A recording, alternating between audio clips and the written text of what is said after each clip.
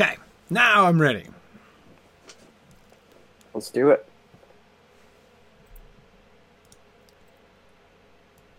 Okay. All right, you ready to bring us in, Dave? You remember how to do this? Just barely. I'm hoping it'll just come back to me like riding a bike. Like ride a bike. All right. Okay. You ready? Ready.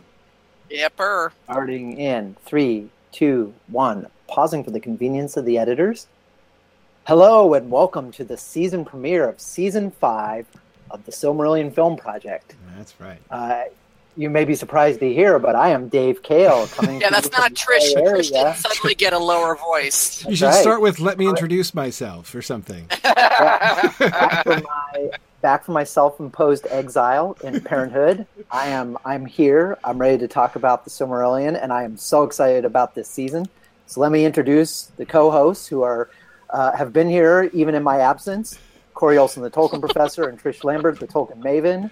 It's so good to talk to you guys. Excellent. Yeah, so you good to too. have you It's good to hear back your from voice. paternity leave, Dave. So you've survived and all. Has everyone survived? Everyone's doing okay there with the whole adjustment to the new sibling and all that sort of thing?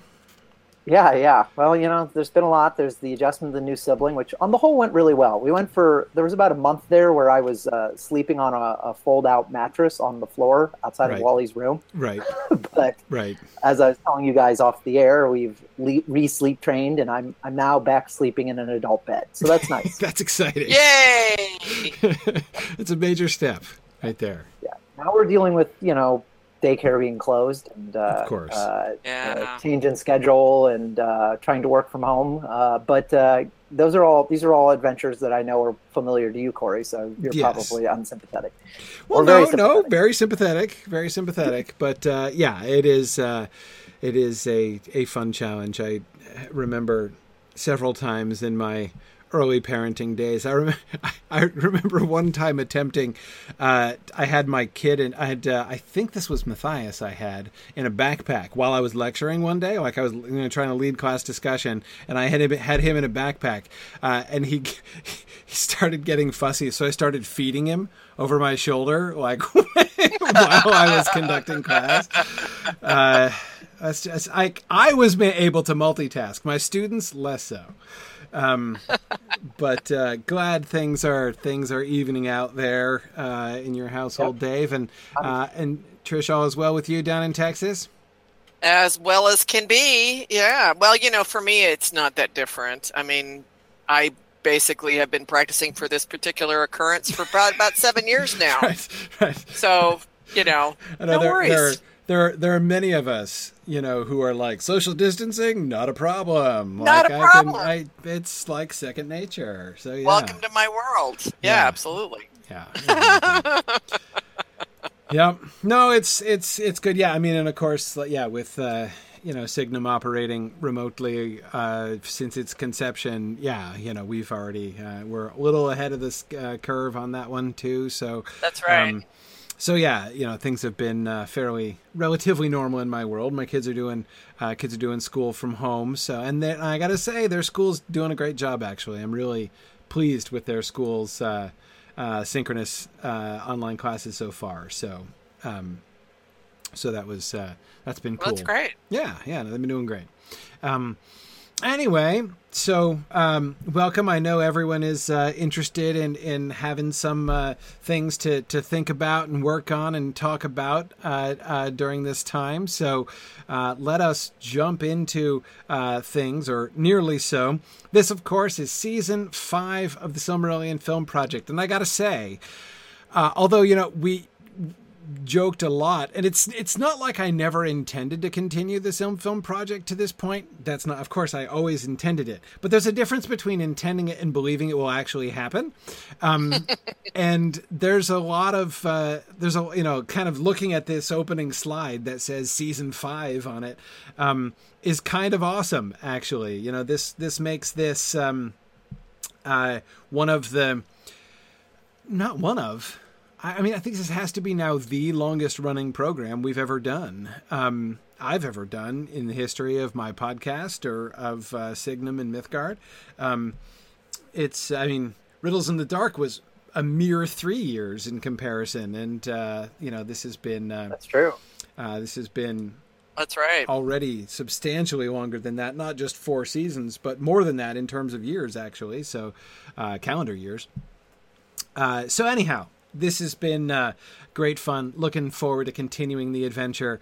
And this season really is an exciting time. Last season was the one that we talked about being really excited to get to, and it's not like we weren't, but we were also kind of joking a little bit, because like last season was the kind of running joke of the Film Project, right? When we finally got to Of Beleriand and Its Realms, everyone's least favorite, most boring chapter of the Silmarillion. So we'd been joking about like, oh man, like when we get to Of Beleriand and Its Realms, that's going to be, must-watch TV right there.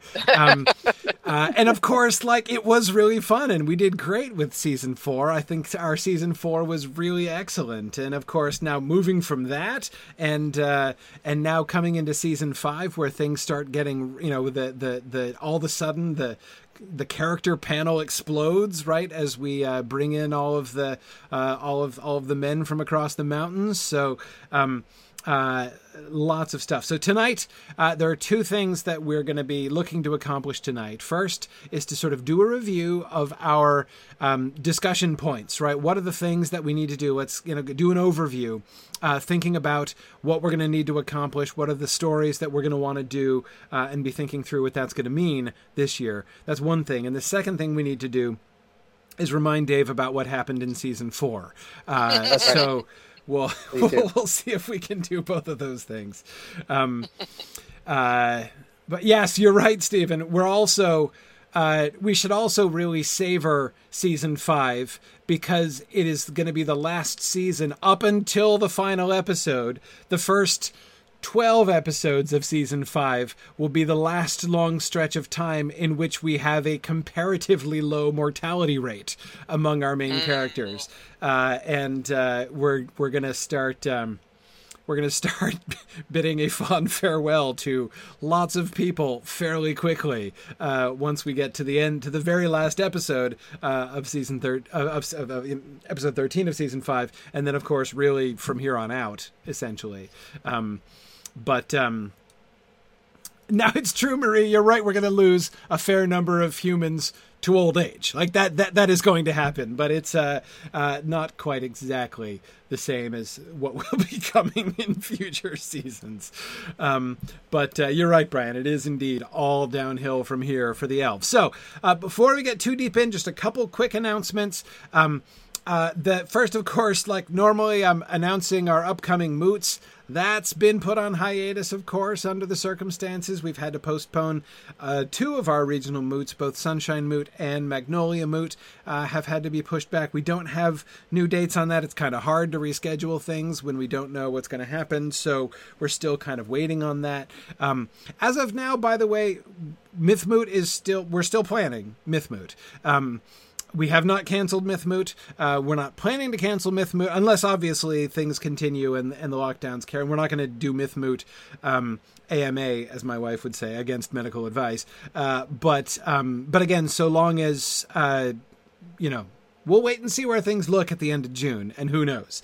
The thing I would say about that is that registering for Myth Moot is a low-risk proposition. Needless to say, we're going to be very freely refunding people who have purchased tickets and can't end up coming even at the last minute and for whatever reason, really. So, no concerns about that. We're going to be doing complete refunds for folks. I think we'll have to keep like a couple bucks to cover the fees and stuff, but it's very, it's like a 99% refund on Myth Moot tickets. So anyway, that just to let you know that as of now still happening.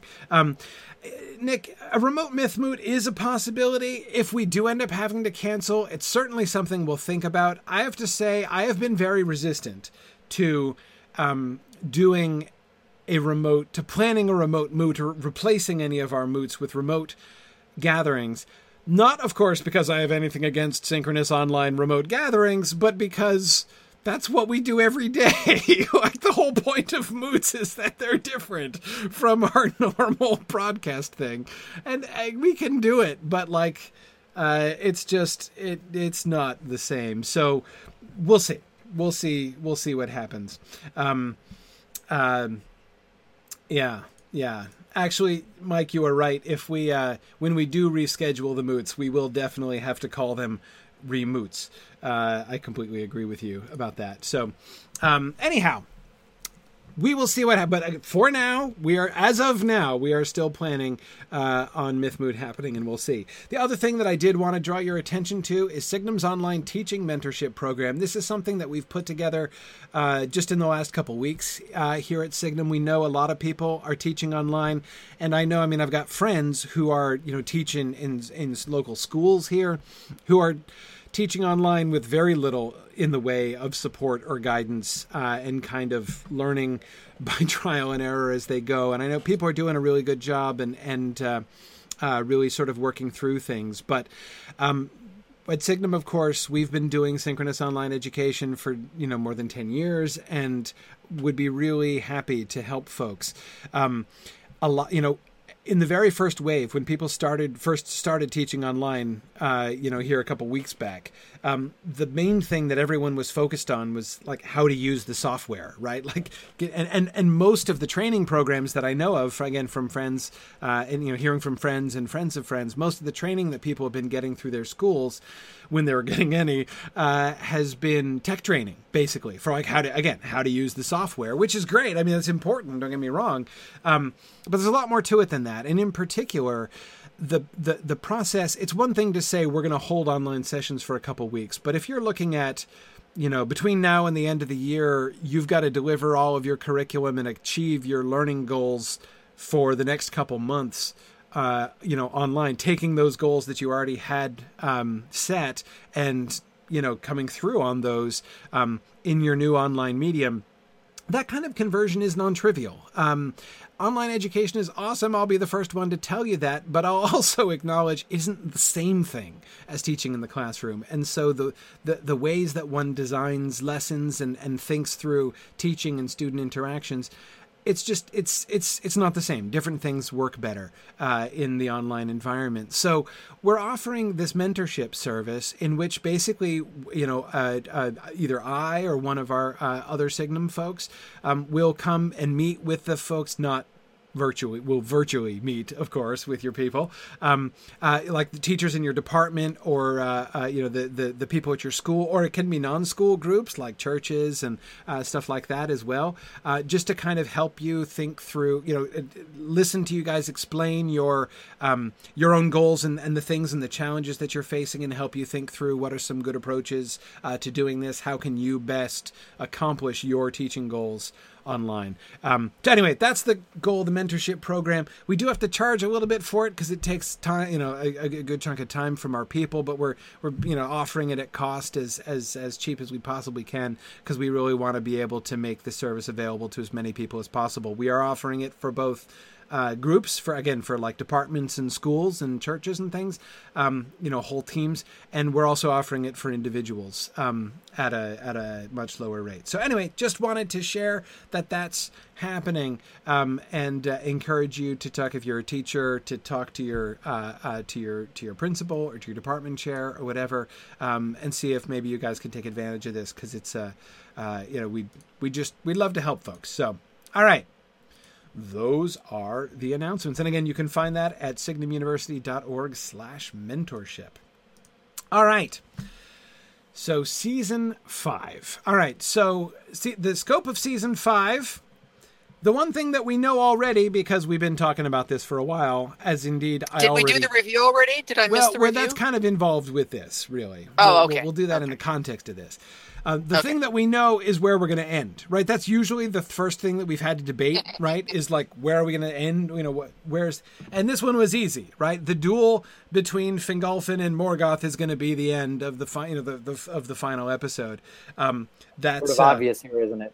Yeah, Yeah. I mean, that one's pretty clear. Up to the, and really, like, the Dagor Bragollach is one of those, like, sort of like epoch-defining moments, right? That the idea of having that be the transition point between one season and the next was always pretty clear. So that's, that's sort of been the plan. So we're looking at 146 years of the sun, according to the Silmarillion chronology, that we're going to be covering during the course of Season 5. So Season 4 ended with the attack of Glaurung and the marriage of Celeborn and Galadriel.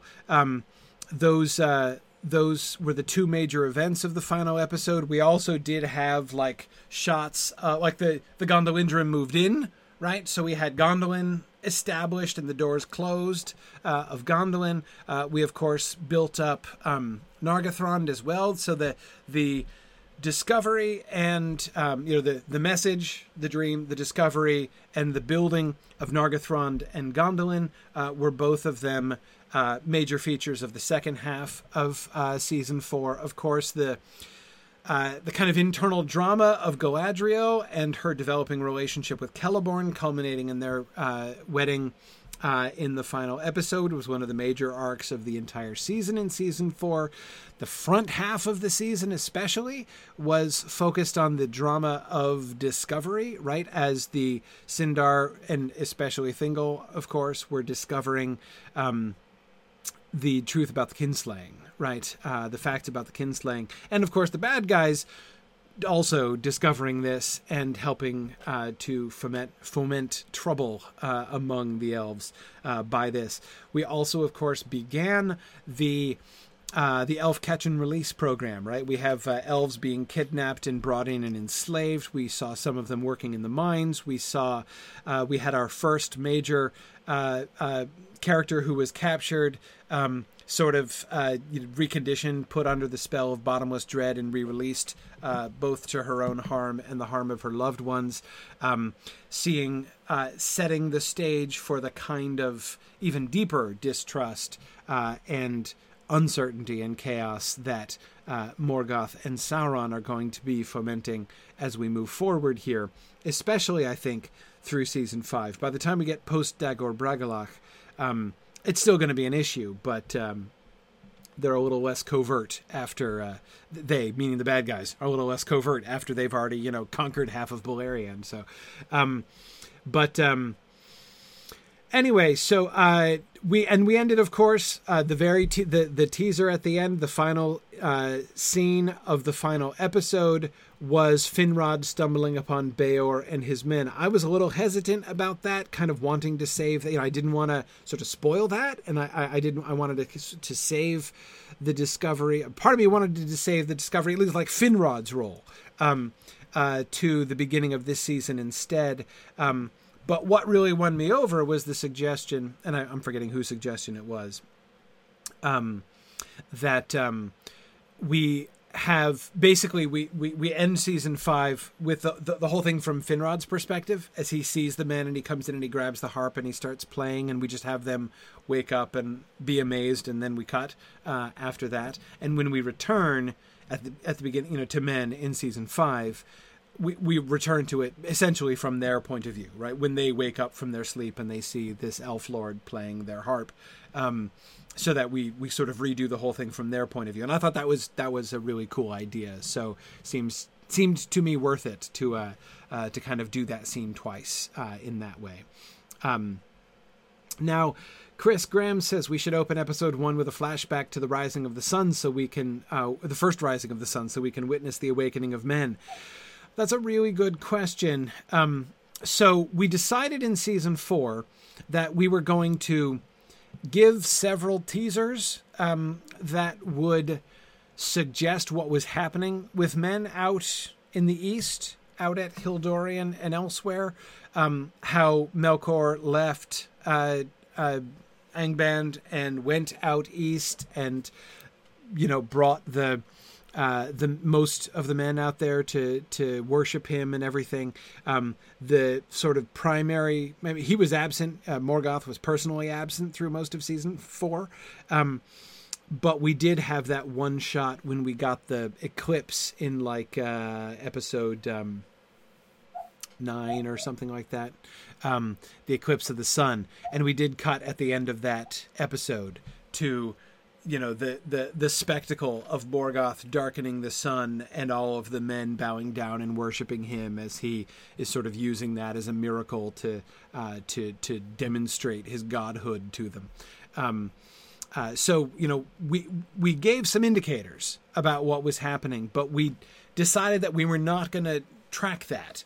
We wanted to leave exactly what happened with Sauron and the men in the East a little bit of a mystery, because, of course, when the men show up here in season 5, they're not going to know exactly what happened. They're going to only have some ancient stories about what occurred there. So, and yes, exactly, Stephen, and them reluctant to talk about what they do know about their past. Exactly. So yeah. Okay. So the concept that we had discussed in season 4 was starting season 5, episode 1, with that meeting from the men's perspective, and focusing on the human side of things for a while. And then, of course, we end with Fingolfin and Morgoth and the death of Fingolfin. And I would think, of course, the rescue of Fingolfin's body by Thorondor, and the bearing away of his body, and its burial by Turgon. So, you know, I mean, there we have some excellent sort of elegiac moments for us to offer. I mean, doesn't it sort of scream out for a kind of montage of mourning at the end, right? To see like all of the people weeping for the various people who are dead by the end of that you know, by the end of that thing, by the end of that, I mean, by the end of the battle, by the end of the episode. That thing. So yeah, that thing, you know, By the end of that thing.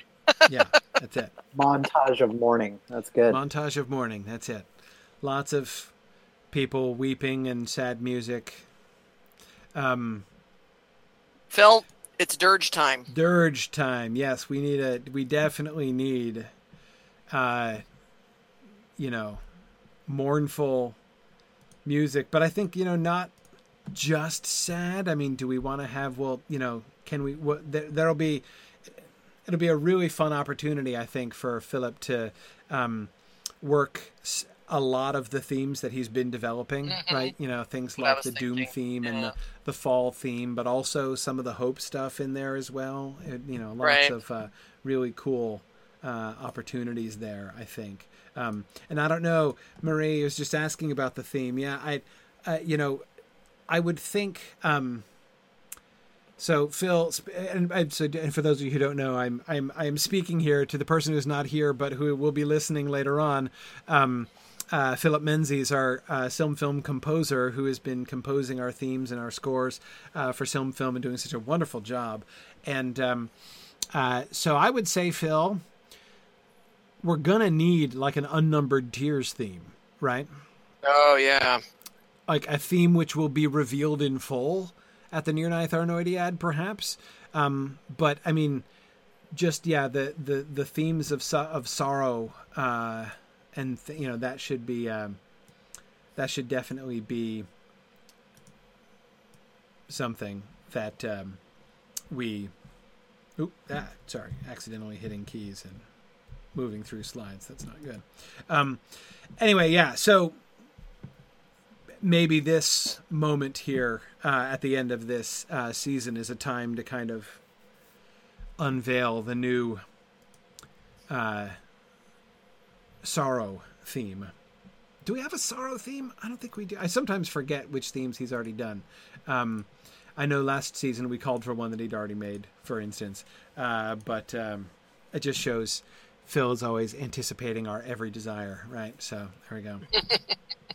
Okay. So as our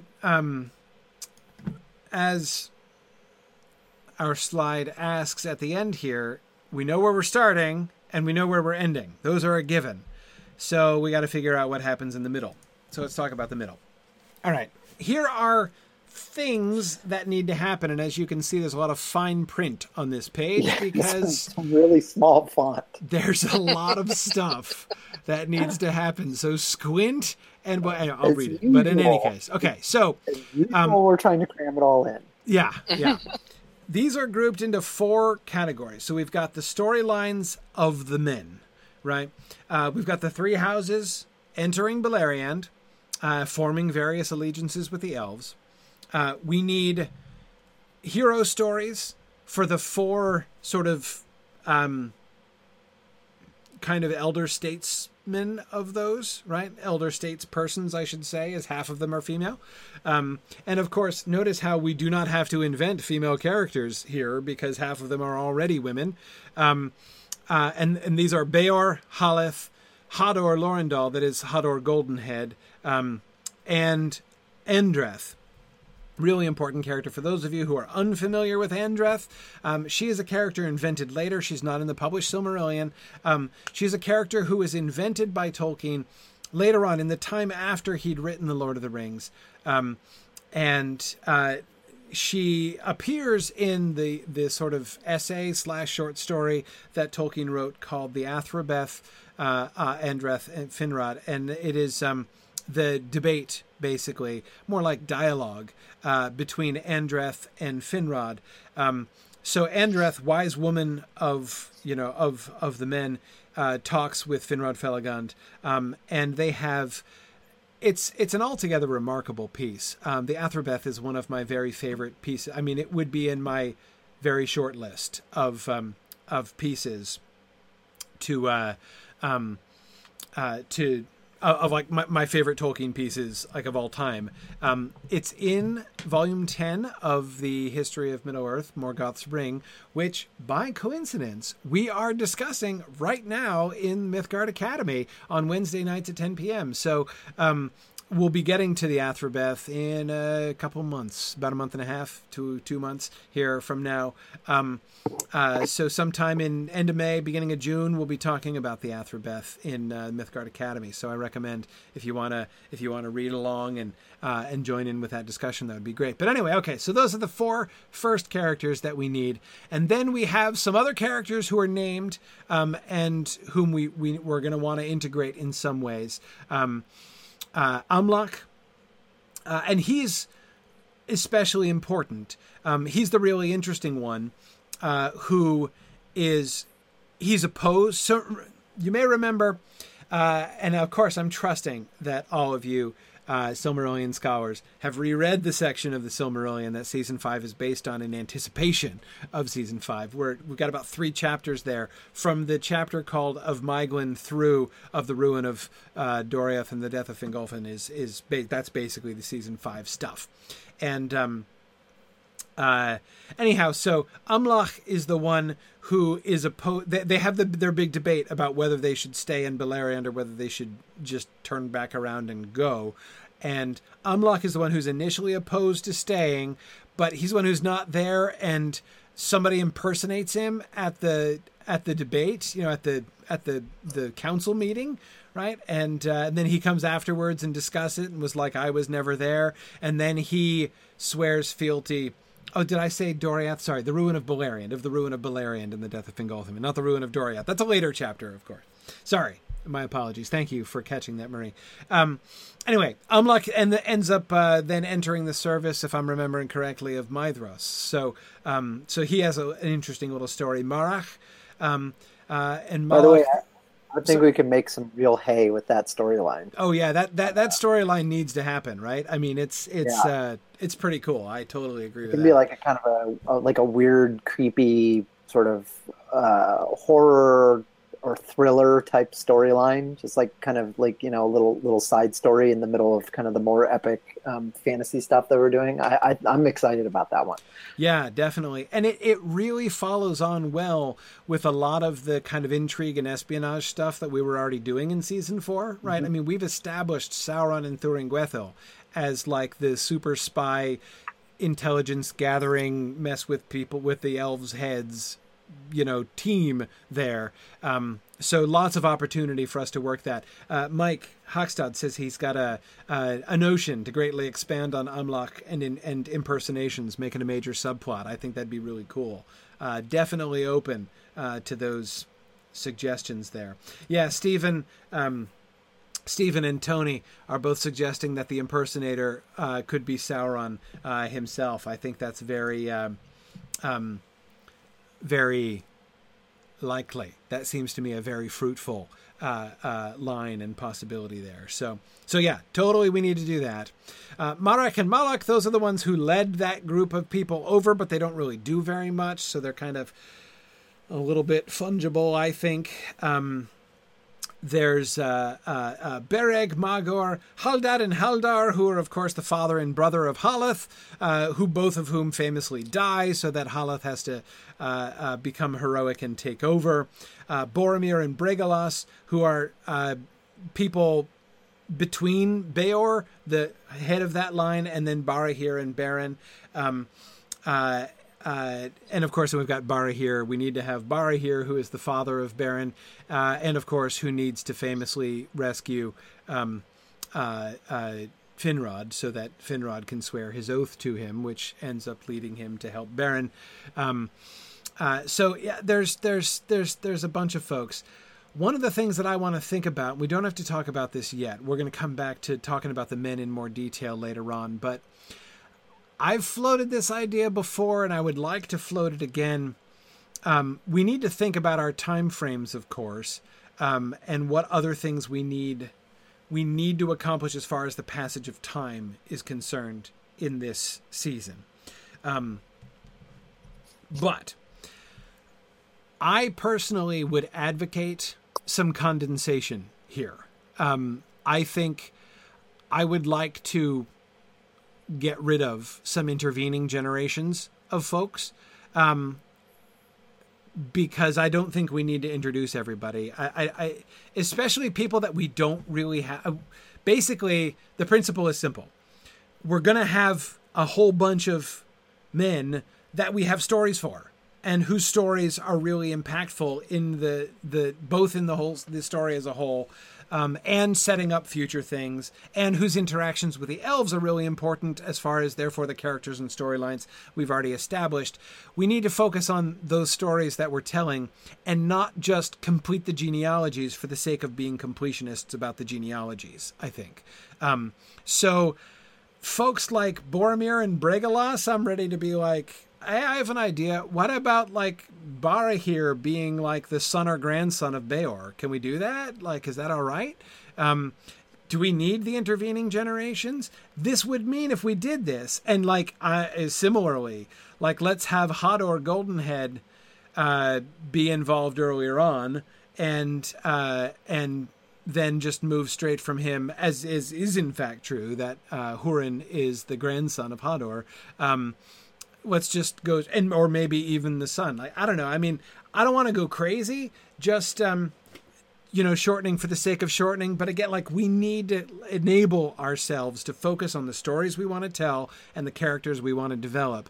And if that means shortening the whole time frame, I think I'm fine with that. We'll see as we go through. Maybe something will come up that'll remind me of something else that we need. But I really don't think that there's too much that's happening in Elf World that is in our elf plot lines, which necessitates a whole bunch of time. I think if we compress the timeline a little bit for the sake of trimming off a few extraneous human generations, I don't think the elvish storylines are going to suffer much.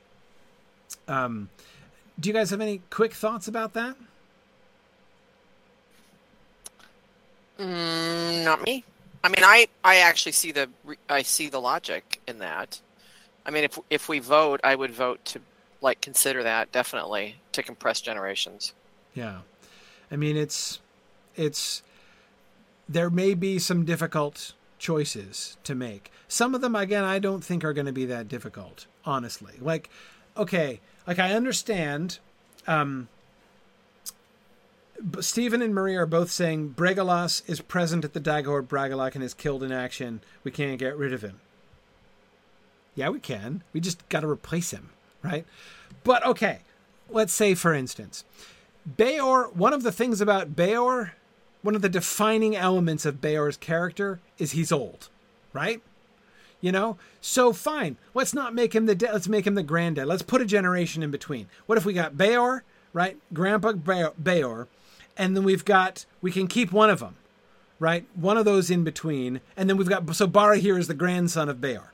So we've got Barahir, the grandson of Beor, and Beren, the great-grandson of Beor, and that gives us a bonus generation so that we have a superfluous dad who can die in the Dagor Bragollach. Done, right? No problem. So there are ways around some of these kinds of issues, but anyway, I just but again, do we need the multiples there? Not really sure that we do. So, and honestly, if I have to get rid of, what about this? What about this? Can we just replace Bregalas? Seriously, is anyone personally attached to Bregalas? He barely gets a mention. Like, we're told literally nothing about him except that he dies, right? So that means, like, literally anybody named anything could die instead. Like, we just need a dude to die, right? Like, in the line of Beren leaving Barahir, right? Okay, but maybe it could be Boromir? Because of the name, right? That'd be kind of fun, right? But it's okay. We can cut Boromir if you want to cut Boromir.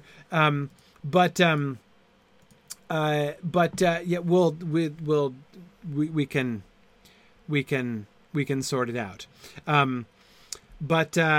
Anyway, we'll come back when we discuss the storylines of the men in more detail later on. I just wanted to float the idea because I know nobody likes to change things from the text, but I'm really feeling that our storylines are going to be, I mean, you see the size of the font on this page? Our storylines are going to be out of control as it is, right? We're gonna need ways to make this more efficient if we're gonna actually be able to, tell compelling stories there.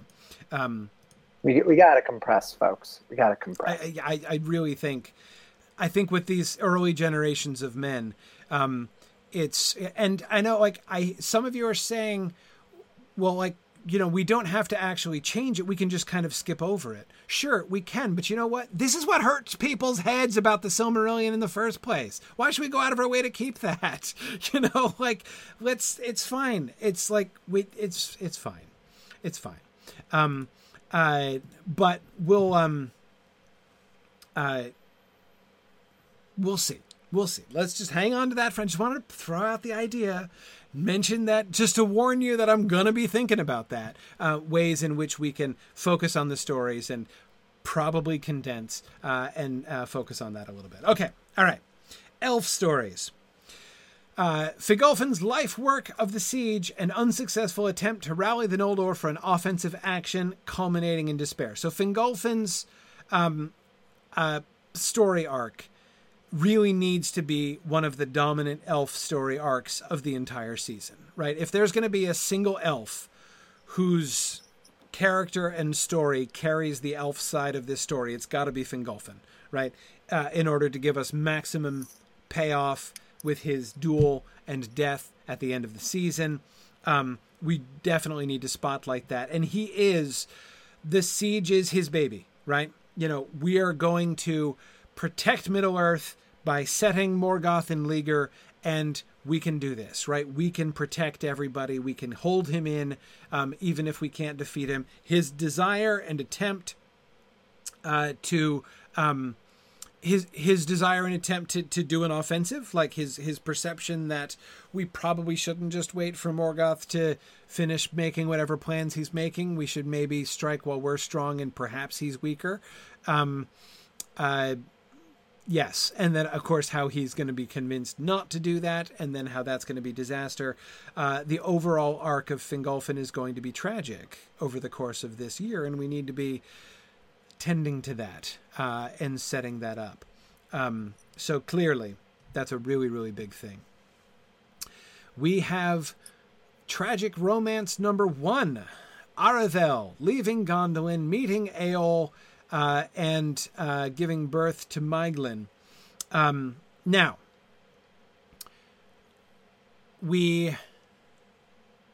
this is the one element where when I was saying before that there's not much among the elf storylines that really necessitates having a long, having a full 146 years or whatever for this season, the Maeglin storyline is the only possible exception to that, because he's got to be old enough. I think that we can... I think we can be okay there. Even if we do shorten the time frame, I think we can be okay. But that's in my mind, the time frame of that is going to be the biggest concern, because we're going to have first the story of Arathel leaving Gondolin and why she wants to leave, and we've already been talking about that and setting that up quite a bit in the second half of season 4 with her farewell tour that we gave her, and her basically her rationale, her uncertainty about whether or not the Gondolin plan was a good plan, and her rationale for going along with it and supporting it and accompanying Turgon to Gondolin in the last place there at the end of season 4. We need to get her to the point of leaving, and the primary thing we'd already talked about there, and what we were trying to set up so carefully last season, was we do not want Arathel merely to sound like a bored debutante in Gondolin, right? Like she's just a socialite who is suffering from ennui and wants to leave and can't handle it. So that's what we've been setting up, and I think that's fine. Marie, that seems to me very sensible. Marie says she thinks we probably have about 50 years of flex room if we wanted to condense. I agree. I do think the whole Arathel plot from Arathel has some time to start becoming discontented with how things are going in Gondolin, and then leaves and finds Eol, conceives and bears Maeglin, and then Maeglin grows up to the point where he wants to come back. Part of the work there can be done by having Maeglin still be quite young. I'm not saying look like a 6-year-old, but he can look like a 16-year-old. Basically, I know he won't actually be 16 years of the sun old, because elves age differently than humans, but I'm saying he can be at about that stage, I think. We can have Maeglin the moody teenager at the end. I do not think Maeglin has to be full grown at that point. So I think that we can't shorten it too much, or else we're going to either hasten her discontent uncomfortably, or we're gonna make Maeglin uncomfortably young. Right, exactly, Marie. I was thinking that too. Marie's estimating that getting Maeglin to like the moody, pimply, discontented stage would probably not take more than 30 years of his life. Yeah. Chris, that to me is sort of the horrifying idea of elvish lifespans, that they have extended adolescences. I mean, I cannot imagine an adolescence that lasts decades. I mean, that seems to me like, why would you need purification in the halls of Mandos if you've had to endure 3 decades of adolescence already, right? And for everyone else around you, to be perfectly honest. So, but yes, that would be extended. So anyhow, but yeah, so that whole story. Now I see that Stephen was wanting me to put quotation marks around romance for Eol and Arathel. Yes, and I know Nick was already expressing his discomfort with the Eol and Arathel story, and it is going to be uncomfortable. I have thoughts, but we'll get to those later on. Finrod, of course, we are going to need Finrod to befriend the House of Beor. This is going to begin with Finrod and Beor meeting in episode 1, right? So we're going to have Finrod and Beor meeting at the beginning of episode 1, and we're going to, well, honestly, at the end of last season, and then we're going to have Barahir rescuing Finrod on the battlefield near the end, right, of the season. So one thread that's going to be going through is Finrod, not only as particularly friends of the House of Beor, but Finrod as friends of humanity, one of the chief friends and advocates of the humans in Beleriand and in general. This is going to be one of the things that really sets Finrod apart from a lot of the other elves. So, anyway, that's definitely something we're going to have to be looking at.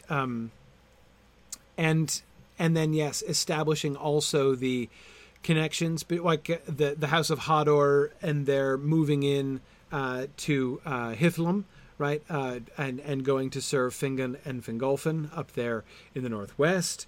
Of course, we're going to have the story of Amlach, as we said, the guy who has his doppelganger speak at the council. And, of course, Andreth, who will be over there, too, and Haleth, obviously, who's going to be doing her own thing. Haleth is... I have to say, if there's one single character I am most interested in Season 5, it is Haleth, actually. I think she is going to be really, really fun. And one of the things that I am really looking forward to is figuring out what stories we can give her. I say that because Haleth is given a prominent role in like the history, right? As a leader. But she's not given many stories. If you see the difference, right? Like what we're told about her in the Silmarillion is like how her people loved her and served her until the end of her life, and like would follow her anywhere, even though some of them were like, dude, this is too much for us. But many of them stuck with it and followed her, and like through her own force of will brought her people to and how cheeky she is to elf lords all over the place, right? Haleth is somebody who doesn't take any guff off of any elf king, right? No matter what. But yeah, Nick, we get almost no detail, right? We get detail about the very first thing, about the death of her father and brother, and then when she, and her own survival in that first battle. But apart from that, we're just told like geopolitical stuff about Haleth, right? And then she led her people over to this other area. And then after being there for a while, she then led her people over again to another place through many hardships. That's the kind of thing that those are in stories, right? That's mentions she's significant, but and we get these tantalizing glimpses of an awesome character, but we don't really get much. Yeah, Nick nominates Haleth for the Deep Space Nine style spin-off from the Film Project, and that seems to me entirely right. So anyway, I'm really interested to see how can we do more with Haleth? What kind of stories can we involve her in? And honestly, one of the other reasons why I am interested, just to kind of put my chips on the table at the beginning, one of the reasons in which I advocate condensing and eliminating some of the generations is to spread the wealth a little bit. And to give some of those characters who are named and important, but who don't get to do very much, like Hador. Hador Goldman, what does he do? He goes to Fingon and like swears fealty and is called Peer of Elf Lords, which is cool. Why is he called that? What did he do? I don't know. Under what circumstances did he get a name that means Peer of Elf Lords, right? We don't know. We're never told, right? He's cool. He's a legendary figure, but we don't get any stories, actual stories about Hador, right? So I would kind of like to take the stuff that men are involved in and kind of both develop but also concentrate the coolness into some of these cool characters and give them a chance to really sort of blossom here. Anyway, yeah, okay. Uh, yeah. Corey, Yeah. I have a Go ahead. question Yeah. on the men. So I'm wondering, like, how many episodes can on a show like this, where we're focused on the elves and we're operating on an elf time scale? How many episodes can a human character last? Right. Well, I mean, it's going to depend on what we do with the time scale, right? I mean, let's just take, Marie, just throwing out there the number that you said. 146 is the actual years in the book here. And if we take Marie's suggestion and trim off maybe 50, right? So say we're doing the whole thing in 100 years. The whole season is 100 years from beginning to end. Obviously, we don't have to split up the time equally in every episode, of course. Like, thinking of the ways in which... So, okay. Here's my approximation. If we essentially have... It seems to me that we have kind of two really important groups of characters, right? We've got the first generation important people, Beor, Haleth, Hador, right? And we've got the second generation really important people, like Barahir, right? I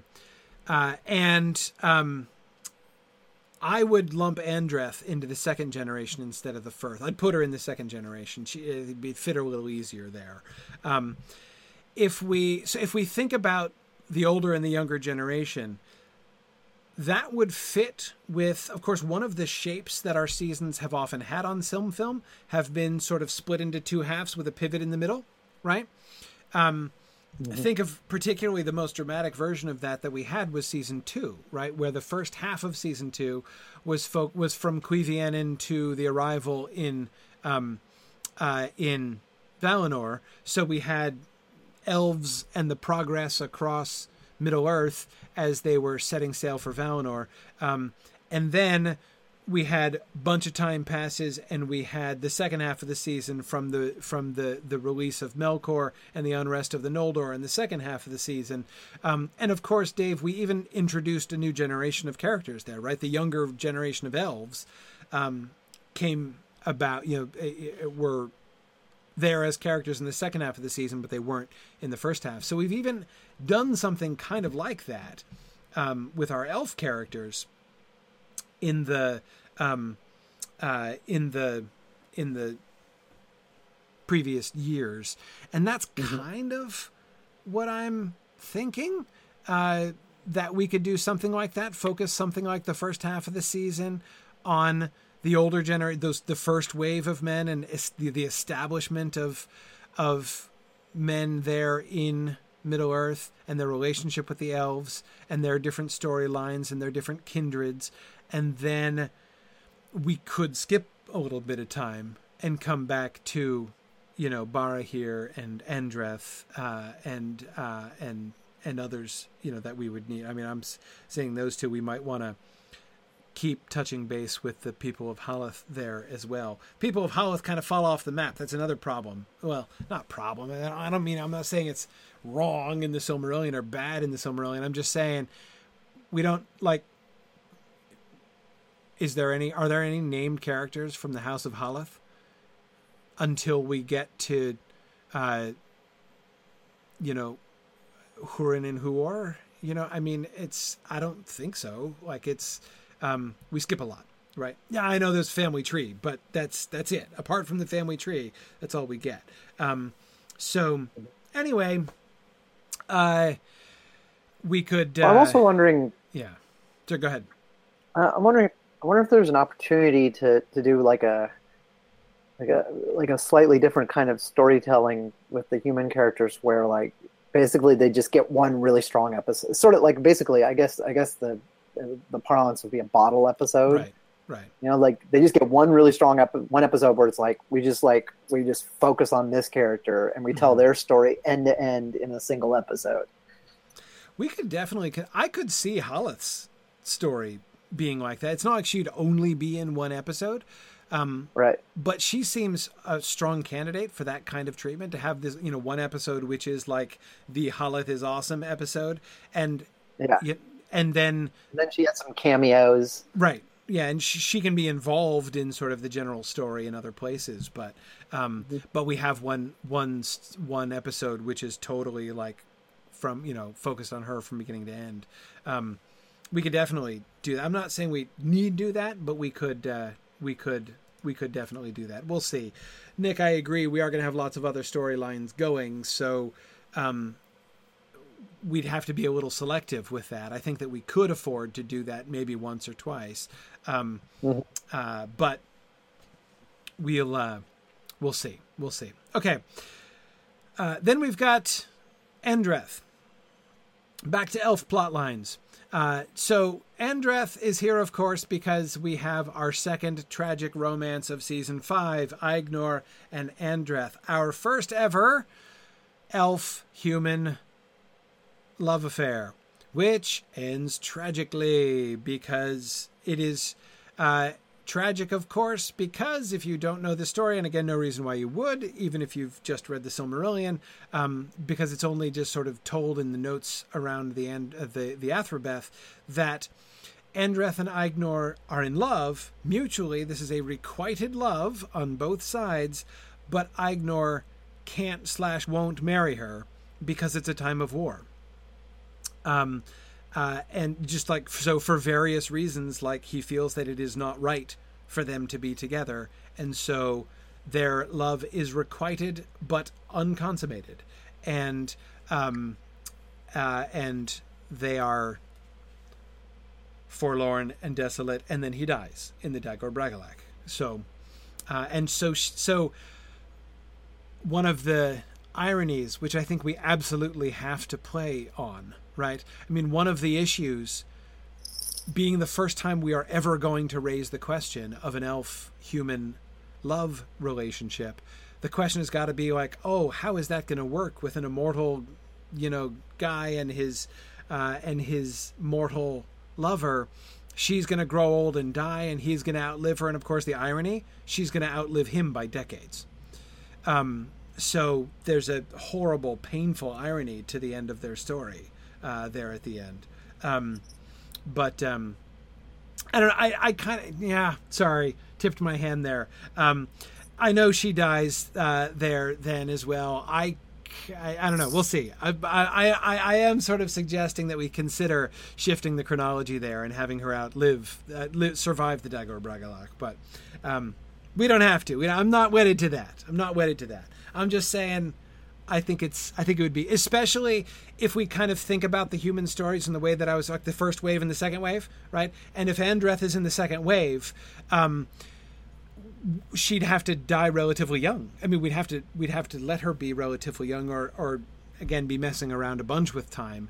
I kind of like I do like leaning into that irony there, Marie, and having her be the bereaved semi-non-widow, right, functional widow of Aignor,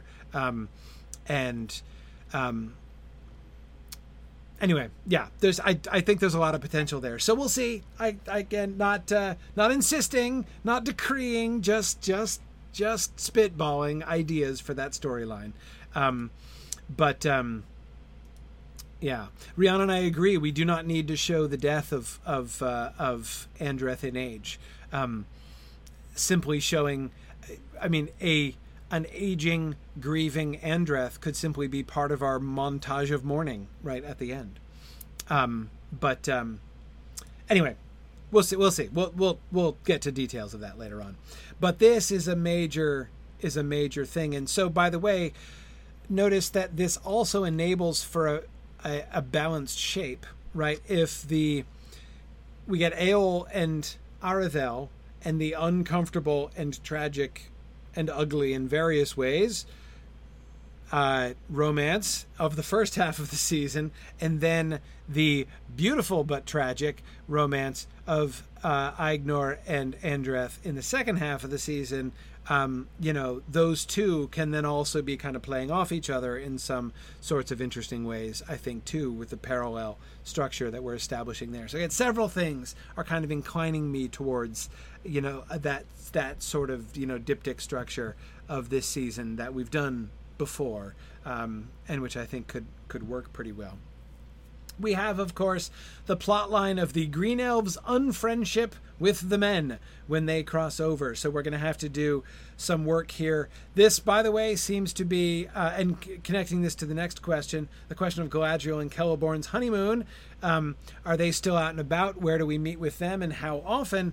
I was going to suggest the Green Elves as a place there because, of course, we have Celeborn's sister as one of the unofficial leaders of the anarcho-syndicalist commune that is the Green Elves. And so the issue of their unfriendship to the elves is a thing that Galadriel and Celeborn can be kind of at least observers of, or even in some ways caught in the middle of, and that would be interesting. Brian, Brian says it might be fun to have Andreth still around and playing some minor role, even in the Beren and Luthien season, to have her survive, and have there be some way in which she's still involved in the story in some way in season 6. I agree. I'm definitely game for that kind of thing. Also, I don't know if we've decided what it's going to be yet, but the Hallis story and or the Andreth story could also be part of the frame narrative. Yeah. Well, it would be a storytelling thing. In other words, it would be a looking back history lesson kind of thing. So it could actually span the two. It could span the story and then some PS postscripts or something. I don't know. Anyway. It would be interesting to kind of play around with the relationship with the frame and see how we could kind of work that. Yeah. Ooh, Maria's thinking about seeing Andreth as the one who passes on Narsil, because remember, Narsil is Aegnor's sword. So, and it's got to, he's going to die, but it needs to survive, obviously. So, if she is the transmitter and the one who hands on Narsil, that would be, if she is the way that Narsil gets into the hands of men, and so it will eventually be passed down. Kind of cool. Okay. Yeah, Chris, that would be interesting to think about. Chris Graham is thinking about there's an opportunity with the men in Osirian and the relationship with the Green Elves for us to play with the kind of sort of fairy framework, which is so common, of course, in Tolkien stories. So having this sense of entering fairy and how, in more than one sense, perhaps Osirian seems like a perilous realm when they enter into it. It's not only because they might catch an arrow in the face when they, go about their business hunting and hunting beasts and hewing trees. Anyway, so yeah, and Marie, I agree. We'll have a whole session in which we talk about the frame, so I'm not going to worry about that too much right now. But yeah, we can definitely think about that sort of thing, Trish. Okay. Right. Okay. So that's it for elf plots. Dwarves. We had said last season that we did not want to leave the dwarves entirely behind. We would like to continue building some of the dwarf storylines. The chief dwarf storylines of season 4 were focused on forging stuff, especially Narsil and the Dragon Helm, and on Nargothrond, of course, and the eviction of the petty dwarves and the gift of Nargothrond to Finrod and the careful management of that situation. Those were our dwarf storylines in season 4.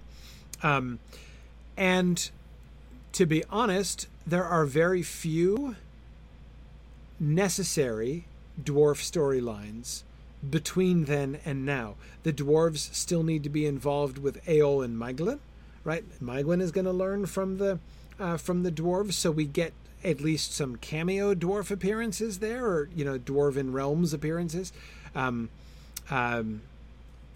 the first half of the season. But there are very few moments when the dwarves are really kind of front and center within the Silmarillion text stories here. And Marie, I agree. we've had two primary dwarf characters that we've been very interested in our storylines in season 3 and 4. Norn, the dwarf ambassador to the Sindar, and Telkar the smith, of course, whom we decided should be female, and of course the one who forges Narsil, named in The Lord of the Rings. And yeah, they're both dead. Now, we had both of them dying of old age in season 4. Anyway, yeah, I know Nick has been a particular advocate of getting more dwarvish stuff happening. So suggestions for dwarvish storylines. Nogrod forms an alliance with Nargothrond, and Xerox makes the Nauglamir. So the Nauglamir is one other brief dwarven touch, right, on this time period when Finrod sends off a bunch of his jewels to be made into the Nauglamir. Obviously, from a dwarf standpoint, the Nauglamir is not a minor storyline. The Nauglamir is a very big deal to the dwarves. And in my mind, Nick, that's the biggest thing to focus on, right? My biggest thought there is that if we could emphasize in season 5, if we could find some ways to emphasize that, like, although the absolute value of these things is not as high, the parallel still kind of works. Something like Silmarils are to the elves as the Nauglamir is to the dwarves, essentially. I mean, to emphasize this is not just, some fancy piece of bling that the dwarves really like when they try to, haggle with Thingol over that later on, right? It is a huge, big deal to the dwarves.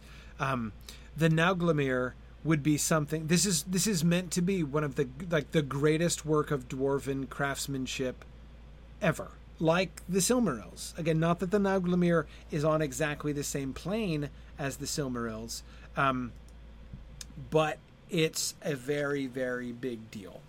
And so I can imagine storylines that we could develop involving Finrod, involving the dwarves, even the dwarves among themselves. Nick, I think it would be pretty funny. It would be almost Easter egg like, right? If we have a bunch of storylines, but they just don't involve elves, right? So the elves never learn about it, so it never makes it into the published Silmarillion, right? But like what the Silmarillion says really simply, right? That Finrod had these gems crafted and they gave him the Nauglamir, right? We get like in one paragraph, in like a couple sentences, we get the story of the Nauglamir in the published Silmarillion. What if, like behind and beneath that, like one sentence reference is like this whole story of like civil war and like treachery and because wouldn't they they would make it and they'd want to keep it, and there'd be debates about like are they going to cause war with the elves if they don't give it back to Finrod, and some dwarves wanting it and others not, and so there'd be a lot going on there potentially, right? Even action scenes and fights, or even a minor war between Nogrod and Belagast. Perhaps it's the kind of thing we know happens between dwarven houses. What if something like that was going on behind the scenes or under the mountains, and the elves just they don't even ever know about it? And so again, that's why it doesn't make it in the published Silmarillion. Exactly, Mike. Think of the opportunities we have for a parallel to the kinslaying, right? Pursuing that parallel a little bit, not just trying to elaborate a parallel for the sake of the parallel, but raising the issue again in some new and fresh ways, right? The question of the love of the work of one's hands and the desire for beautiful things, and the the willingness to slay one's kin, and all of these other things. So I'm just saying there's some material there, I think. Yeah, let's see. And of course we've got Belegost seen from the point of view of Eol and Maegwyn. Now, Marie points out that we've mentioned Nogrod, but we've not really been involved with Nogrod most. We've been very Belegost centric because that's where Telkar was and that's where Norn came from. So our two primary dwarf characters were both Belegostian. So this gives us an opportunity to introduce a whole new set of dwarves and then maybe introduce some conflict. So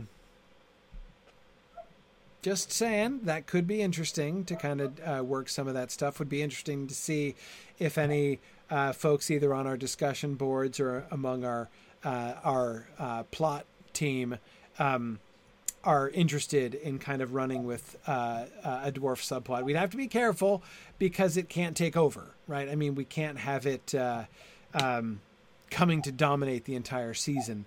But, you know, there's definitely some stuff there. Now, Rhiannon and Tony are both asking if we should involve Khazad-dûm. Part of me says, hey, why not? Part of me says maybe we don't want to burn through all of our assets in one spot, right? There's going to be a bunch of seasons in which we don't have a lot early of direct... days yet. Yeah. It's early Besides, days. I think we'll probably, I don't know if we will or not. I mean, one thing to consider, you know, like this season is, last season was elf season, this season's man season. We should probably have a season that's dwarf season. Well, we'll certainly get there, though it's hard to see. Well, okay. The Ruin of Doriath is when we're going to get there. I mean, that's the next huge dwarf moment, right? Is the Ruin of Doriath. I mean, Tony and Rhiannon, I think, have both suggested that we could bring Mithril into the that's a good idea. Nauglamir question, which would involve Khazad-dûm, not directly, right? Like not going to Khazad-dûm, but exactly. Rhiannon, a sort of visiting Longbeardian scholar who, and Smith, who can help them with Mithril, or even merchant, honestly. But anyway, we could think about that. Again, my thought is, yes, Marie, I'd rather name drop it in this season and work with it later on because, as I say, we've got a lot of ground to. We got a lot of seasons in which what are we going to do with the dwarves next season in the Baron and Luthien season, right? I mean, come on, there's nothing happened with dwarves in that season. So there's going to be a lot of times when we're going to have plenty of space to fill if we don't want to lose sight of dwarves. And so Nogrod is the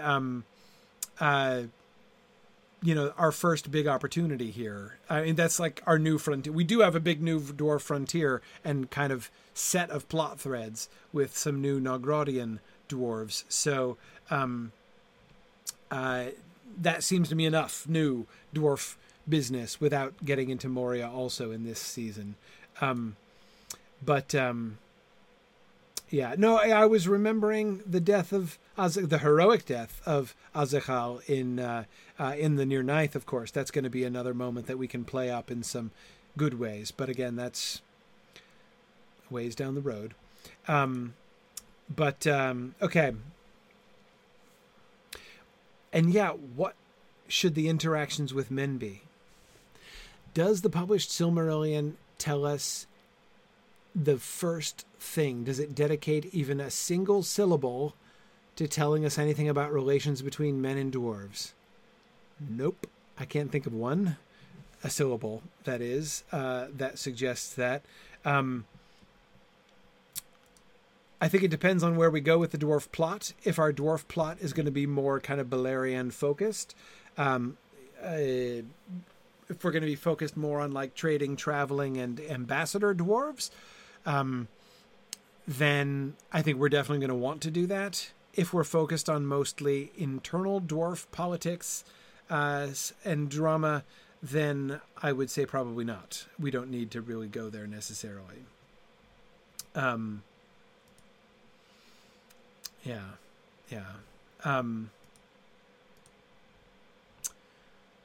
We'll see. I'm not saying that we need to put up a firewall between men and dwarves, but I don't see any storyline that screams out for it. But we'll see what we get to there. And finally, we have the villains. Mind, we're just I'm just still here enumerating storylines, right? That's all that's happening here so far. The catch and release program among the villains. So we got the villain storylines. The catch and release program. We need Rogren was just captured at the end of season 4, so we need Rogren's escape, and we need Anail's escape. And of course, we wanted to have Anail used as a sleeper agent and eventually be discovered and become a hermit. So those storylines definitely we need. What is the new plan from Sauron now that he's already tried it once and with some success, right? And of course, especially now that the boss is back, right? As Morgoth is back in town. And fake Amlach, yes, fake Amlach story is definitely one that has to end the whole doppelganger imposter thing going on. Sure.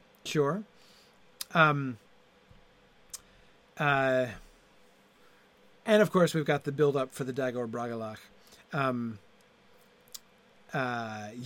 Yep.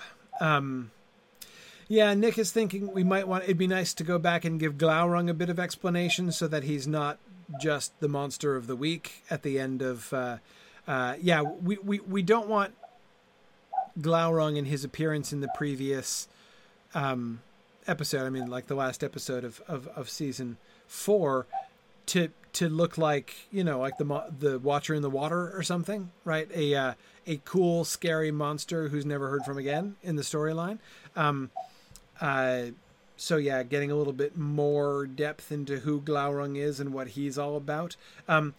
So yes, a little backstory there. I definitely think that Glaurung, now that he's through his awkward adolescent period, right? Everybody's got an awkward adolescent period, and Glaurung had it, and he's done now. Now that Glaurung is older, wiser, and more evil, we can sort of have him inserting himself into Angband politics. In particular, I think that we can explore at least a little bit, where does Glaurung lie in the whole, Sauron-Gothmog axis that we've been looking at throughout the show so far.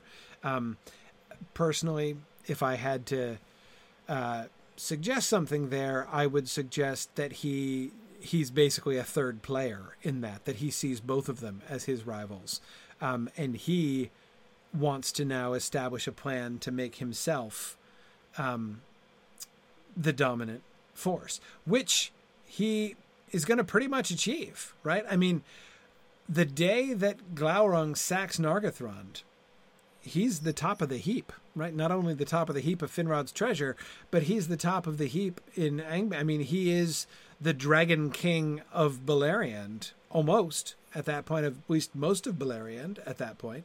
And of course, Sauron is already post-Luthien at that point. So anyway, yeah, there's stuff with Glaurung, definitely. Both backstory, perhaps, Nick, but also, showing his future stuff, which definitely we can work on. Yeah, Stephen Covers suggesting we bring him in like the under construction Death Star in Revenge of the Sith. So that's almost what we did do with him in season 4, but we'll see. Rihanna and I like the idea about him possibly helping to hypnotize Anail, helping to establish the force of Glaurung's own will and sort of psychic power is something that would be kind of nice to establish, I think. I don't know that we want to necessarily put Anail entirely into his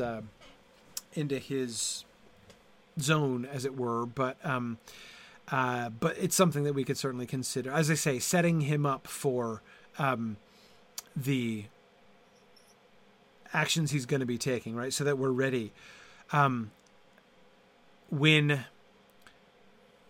what's her name? Nienor, like, comes up to the top of the hill, comes around the corner, and there's Glaurung's face just staring right into hers, right? We should know what that means, right? This should fill us with a horrible dread even before we see what he does. Anyway, yeah. Ooh, nice. Maria's pointing out how Sauron's relationship with Glaurung could also give sort of be an interesting, lay some interesting groundwork for Gandalf's fears about Sauron's relationship with Smaug, right? We could have him be an ally of Sauron's, and therefore show sort of in anticipation, so that again, when Smaug comes down and sacks Erebor, and Sauron's plans for setting himself up in Mordor again are almost complete, experienced film viewers will be full of rightful trepidation, knowing what could happen there. I like that.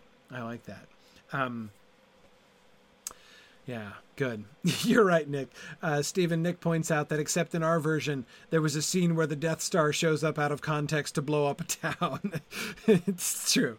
We had the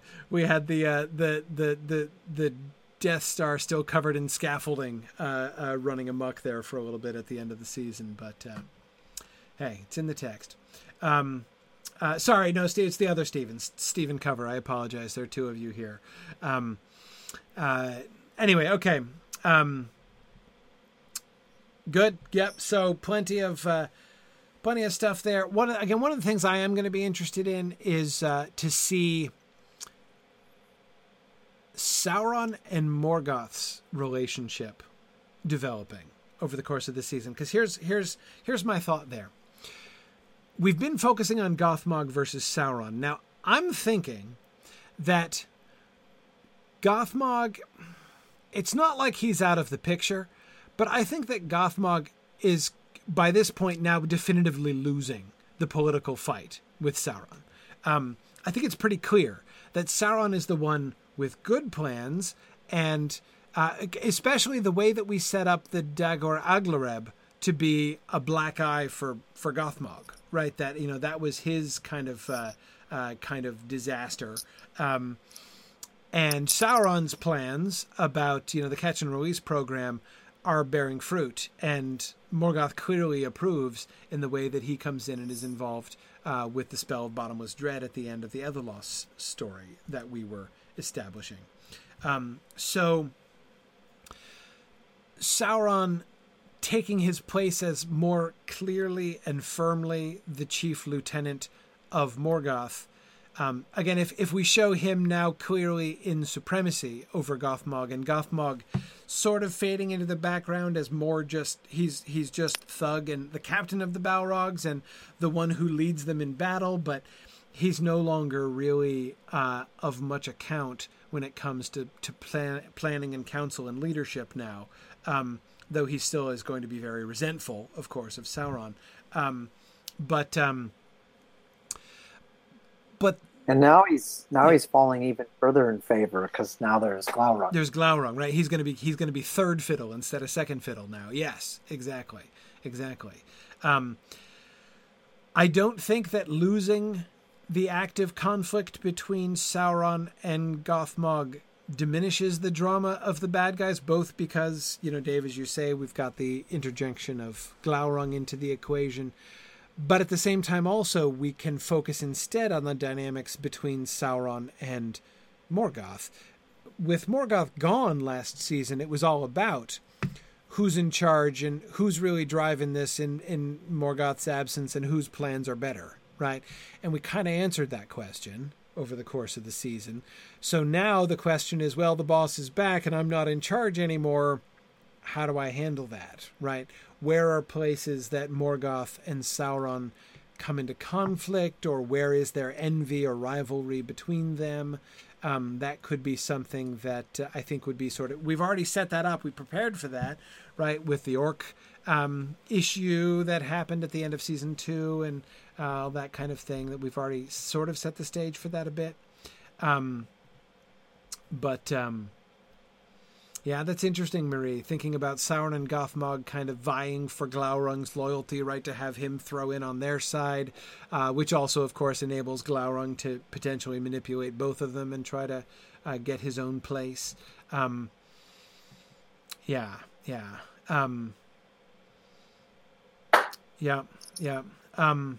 And then, of course, we are going to have Tony, as you say. Wait, who is that? Nick. Nick was saying Sauron is, of course, going to be given command of the forward ops base, right? At Minas Tirith, which becomes Towering Gorholth.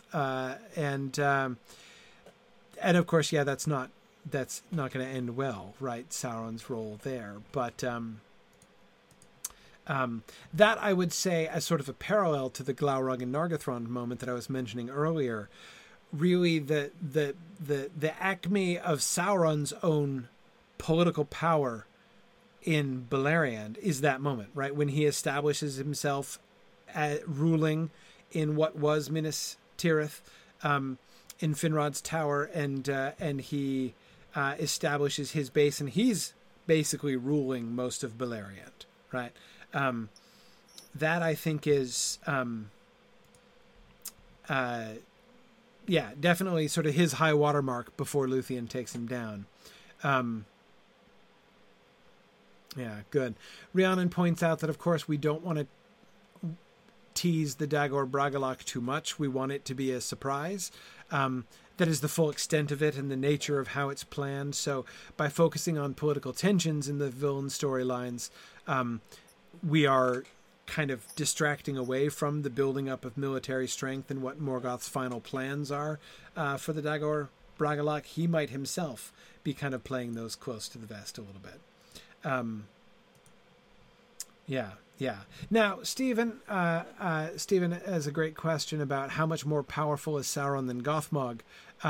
Right now, Sauron's record in one-on-one fights is pretty poor, and will be. I mean, give me a scene when Sauron kicks butt on the battlefield in the whole history of Arda.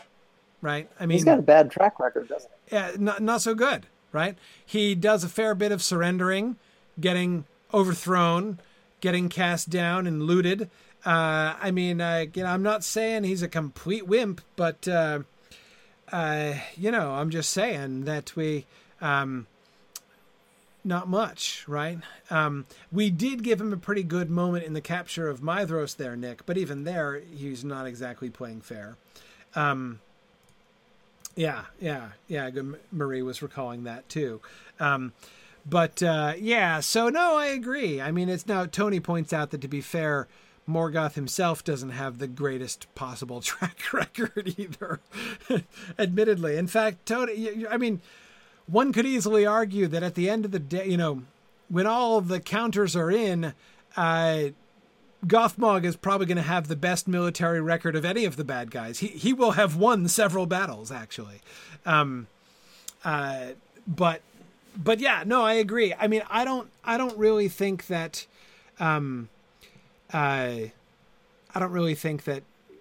Sauron necessarily need be a major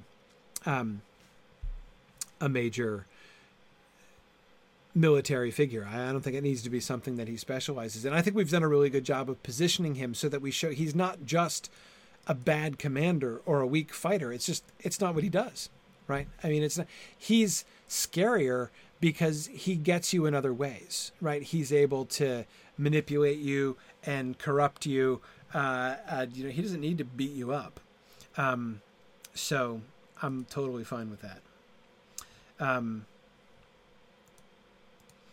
Okay. All right. I have an idea. Next slide. Woohoo. Okay. So let's get to the men, because there are all kinds of men all over the place here.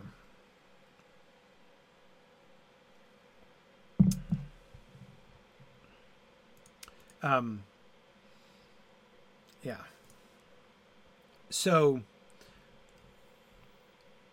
let's talk a little bit about these stories. We talked about these some but have I given you enough time to get used to the idea of compressing the timeline? Here are the storylines enumerated. Beor meets Finrod and agrees to go to Nargothrond. The encampment at Estolad, that is when the main bulk of the men cross the mountains and set up their encampment at the place which they cunningly name Encampment. Then we've got the fighting at Maglor's Gap, the death of Beor, of old age, right, which is a big deal because it's the first time that elves are introduced to mortality. Boromir leaves. There's clearly got to be like tourism, like elvish tourism, like come see the corpse of Beor.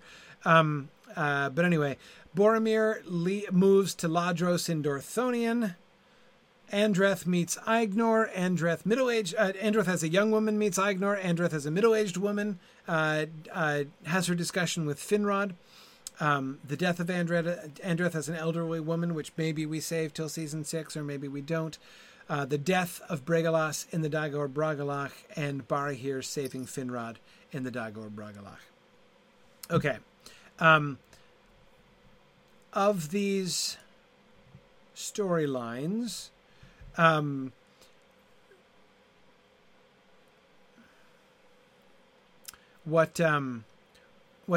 Tony is asking, would the elves have not dealt with mortal death with the dwarves? No. In fact, remember we were talking about that. Because Norn is old, right? We had him retiring and like wanting to conceal the mortality of the dwarves from the elves. So like the elves have never seen the dwarves die of old age.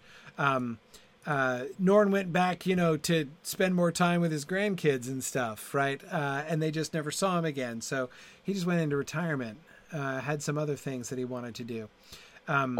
That discussion I definitely remember, that we specifically said that would be one of the things that we feel pretty strongly, that dwarves would not be sharing with outsiders. Yeah, exactly. And of course it enables us to have it be a fresh surprise to the elves with the men. And so right. Be a much more mortality be a human-oriented issue here. Right. But also it also gives us the opportunity to present yet another point of view on mortality, where so we have one race that's not mortal, and then we have two that are, one that is and one that's kind of sort of is, and in the case of the kind of sort of is one, the dwarves, we have this kind of like secretive, like I don't recall exactly. I don't remember if we thought it was something that was shameful or if it was just something that they were very private about. Mm-hmm. But with men, I think men are going to wear it on their sleeves. Right. It's going to be something that they're going to like want to be constantly like talking to their elf buddies about. And the elves are just going to be like, "Why do you keep bringing this up?" And then they're like, "Yeah, but because it's always, because I think one thing that we for sure see in the Silmarillion is that it weighs on their minds. Right. Even more so when they meet the elves. Mm-hmm. Mm-hmm. Exactly. No, I agree. I think that's a really good way to think about this. Okay, so thinking about these storylines, just these here in the House of Beor, what is essential? So here's one of my things, and here's one of the other reasons. I didn't even mention all of my reasons for wanting to compress. Here's the other reason I would like to compress. A very large percentage of the stories of men pre-Dagor Bragalach, go back to the text and look at what percentage of the prose just deals with men moving house. First they camped here, then they moved over to there. Then after a while they removed to this other place, after which they came and started living over here with these other people. It's like 90% of the story of the men. And that's not high drama, folks, in general, right? And in my mind, eminently compressible. Or to say it in another way, we can do more with the stories of these men than just show their migratory patterns, right? I think that's exactly, Marie. The story is about whether or not the men are aligned with the elves and joining in the war against Morgoth. And so therefore, yeah, I think that we can cut out the middle stages in a lot of the kind of migrations, right? So Boromir, for instance, right? Like Boromir is the generation I was arguing that we cut out, though I want to keep his name as a minor character. I would rather have Boromir than Bregalos be the dude who dies in the Dagor Bragollach, but whatever. He's the generation I want to cut. Yeah, we need to get them to Dorthonion, but let's just have them move straight to Dorthonion, right? So Beor's thing, right? The story, like, what does Beor mean? Pop quiz. Translate the name Beor. It means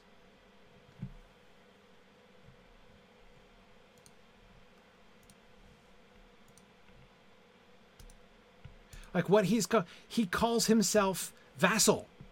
Like he names himself that, like he takes this name because he is the faithful servant of the elves, right? So wow, we all whiffed. Everybody whiffed on that one. Yeah, that was yeah. It's hard because it does sound like Beorn, which does mean bear. So it doesn't mean bear, though it seems like it should. It means vassal, right? Now, notice it doesn't mean slave. It doesn't mean even servant, and it doesn't mean serf. It means vassal, right? He is still a lord who has sworn service, sworn fealty to a higher lord, right?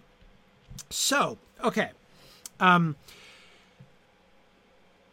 Beor's story, therefore, so yes, like the big question in drama at the beginning with the men is going to be, what are they? So they arrive in Beleriand. What happens next, right? And what happens next has two sides to it, obviously, right? There's the question of the men. Hey, human beings, you've arrived in Beleriand. Where are you going to go and what are you going to do next, right? Hey, there's this big war on with the evil god of the north. You want part of that, right? You want in on that action or not, right? And we know that some of the men are going to choose not, and they're going to leave again. So that's that's the big question. That's the big sort of drama with the men. What do they do? Do they ally themselves with the elves or not? Do they fight alongside the elves or not? Do they just mind their own business? And of course, if they mind their own business, do they stay and mind their own business in Beleriand, or do they leave and mind their own business elsewhere, right? So that's the big question in the first generation of men, in the first half of the season. That's the big question. From the elf point of view, of course, the big question is, whoa, who are these people and what do we do with them, right? Do we want anything to do with them? Are they useless or are they not useless, right? The Feanorians, a lot of the Feanorians are going to be like, I vote useless, right? Caranthir is going to vote useless at first. Anyway, so we're going to, but of course Finrod is going to be so we're going to have different schools of thought here about how they, and then we're going to have Thingol making his delightfully, his statements dripping with dramatic irony about how he will never allow a human to come within his realm, obviously.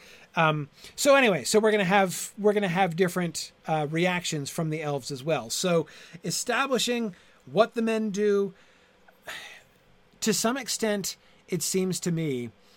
Remember when we were talking about this, the elf capture and release program, and we were thinking about the different ways in which, like the different possible outcomes, and we decided we wanted to have like a character, like at least one character, who was sort of whose story demonstrated each one of those, so we could see the full scope of that particular story.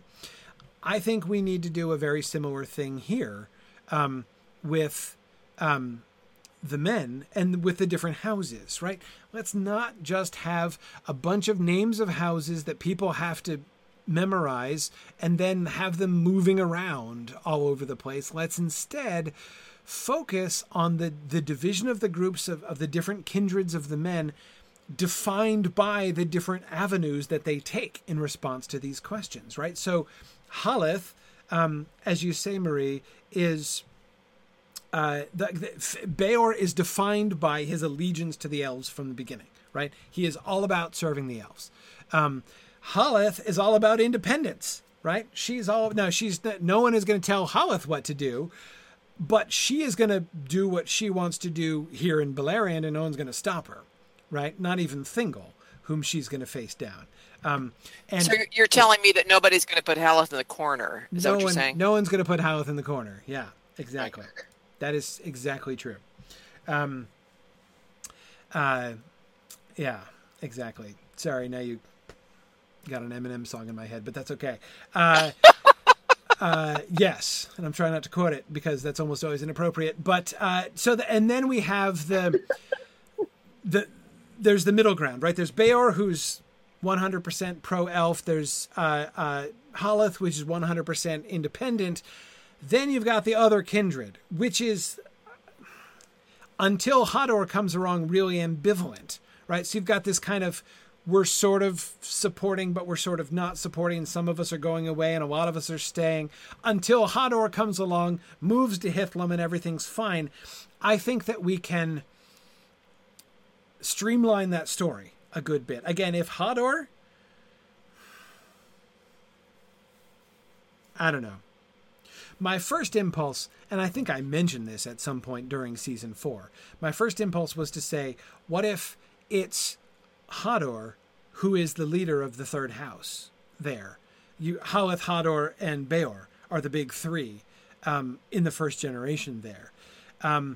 But we don't have to do that. We can keep Hador as, the elder statesman at the beginning of the, he's like the grandpa at the beginning of the, of the next, maybe not grandpa, but the, gray-haired but still hale and hearty warrior king at the beginning of the second half of the season. Anyway, I maybe Amlach. Maybe we choose Amlach as the major leader.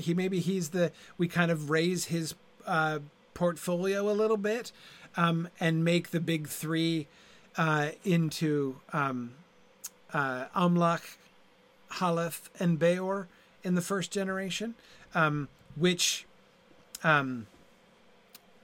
Yeah, and if we do, I would recommend just cutting Marach and Malach.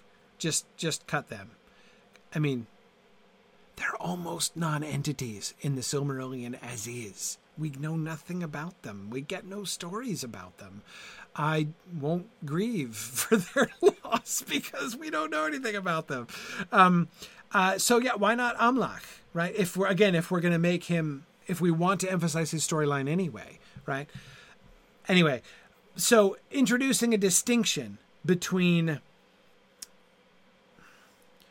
or really giving a definition, giving a purpose to that middle group, right?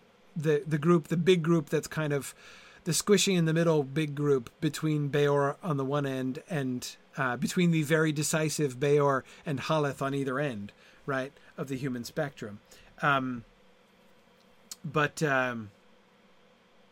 Yeah, they do frighten the green elves, but again, they can do that under Amlach's leadership just as well as they can do it under anybody else's. Anyway, so, yeah. No, Stephen, my original suggestion was not that we make Hador super old and, dying, at the age of 120 or something in the Dagor Bragollach. My original suggestion was that if we just promoted Hador to the head of the genealogy and made him one of the first generations, that we remove him and replace him by somebody else in the later half of the story. Like, for instance, other Sir not appearing in this film, his son Galdor, right, who gets almost nothing at all, right? We got Hador, who's awesome, and Hurin, who's super awesome, and Galdor, who's the guy you always forget about in the genealogy. I don't know about any of you, but I know there was a long period of time. There's a discrete period in my life when I had forgotten that Hurin was not the son of Hador, right? Because I always skipped Galdor. And then he says it, he introduces himself as Hurin, son of Galdor, to Meme at the end of his life. And I'm like, oh yeah, Galdor, he existed. But again, like, who is he? What does he do? We get nothing, but whatever. It's fine. Let's keep let's keep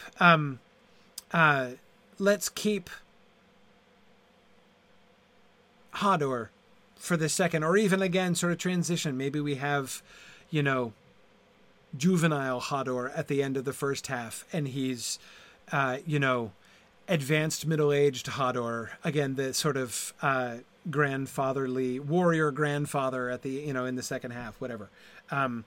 But yeah, I don't want to introduce characters. I would rather not even name characters unless they have a role to play in the narrative.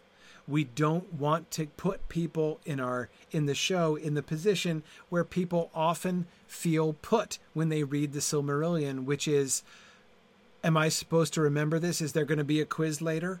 Right? Do I have to remember the difference between Marach and Malach and which one was whom? And the answer is no, you don't. Maybe part of, I will confess, perhaps part of my desire to compress this is after a long career of helping people recover from not being able to read the Silmarillion the first time. And this is the problem that people always have. And I don't want to replicate that problem. Why should we? If there's one thing in the Silmarillion I do not want to faithfully represent in our adaptation, it is that. It is is there going to be a quiz later genealogical element of it? It's something that fits with the kind of story that the Silmarillion is, the kind of narrative that the Silmarillion is.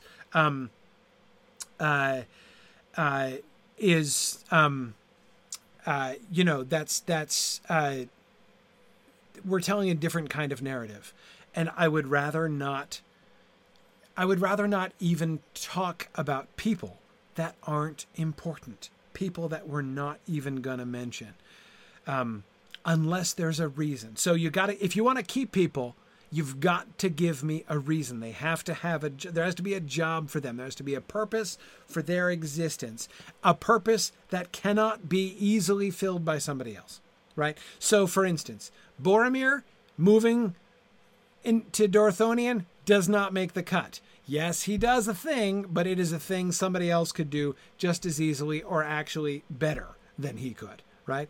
Why not have Beor move to Dorthonion? I'd be fine with that, right? Beor could be sent to Dorthonion. Easy. His first relationship is with Finrod. Of course it is, right? But Finrod, as we know, is closely related to the guys who are in Dorthonion, right? What if Finrod sends Beor to Dorthonion with his people, right, to help support Angrod and Agnor? No problem, right? Stephen, Boromir being Andreth's father is not a reason not to cut him. She just needs a different dad, and there's plenty of guys with Y chromosomes who are perfectly capable of begetting daughters running around, right? That's not enough reason to introduce a new character.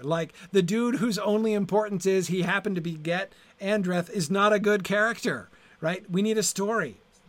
I would actually like to request of our listeners that we don't get the kind of resistance that we had last season to this stuff.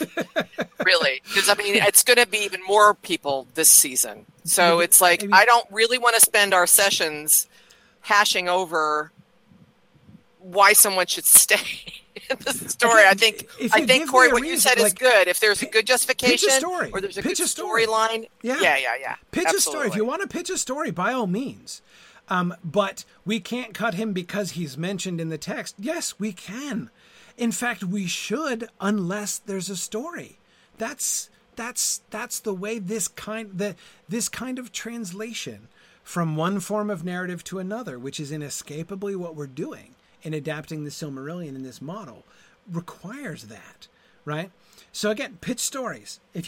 I'm so ready to listen. And as you know, I am not unwilling to be convinced of things. And as you probably also know, I'm a big sucker for an awesome story. So come up with an awesome story and I'm all ears, right? Let's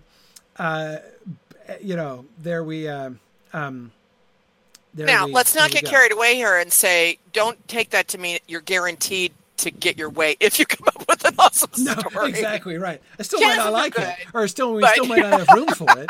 But yeah, absolutely. And Stephen, who is there to comfort Andreth after Ignor breaks her heart? Finrod. Finrod is there. That's where we get the element of the Athrobeth in. I don't think we need to dramatize the Athrobeth, their whole theological discussion. But yes, Finrod, I insist, absolutely insist on having Finrod comforting Andreth, because the tenderness and sensitivity of Finrod towards Andreth in that conversation is to me one of the most important and deeply moving elements of the it's one of the reasons I love the Athrobeth. So yeah, no, Finrod, no problem. Okay. Let's see. Yeah. Okay. Mike says, cut for an elf means they don't exist. Cut for a man can mean they live an unremarkable life and die in the background. Agreed. I just don't want to mention them because I don't want to confuse people. I don't want to confuse. We can imagine any number of unnamed men having interesting lives and dying without being mentioned in the story.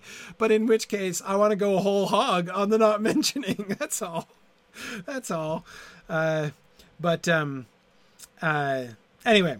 We will see. Okay, so again, I think Beor's story, the focus and thrust of the House of Beor, their primary dominance, especially in the first half, but all the way through, they are the most staunch supporters. They are most intricately connected with men. Now, the relationship that Hador and his sons are going to have with Fingon is going to be different.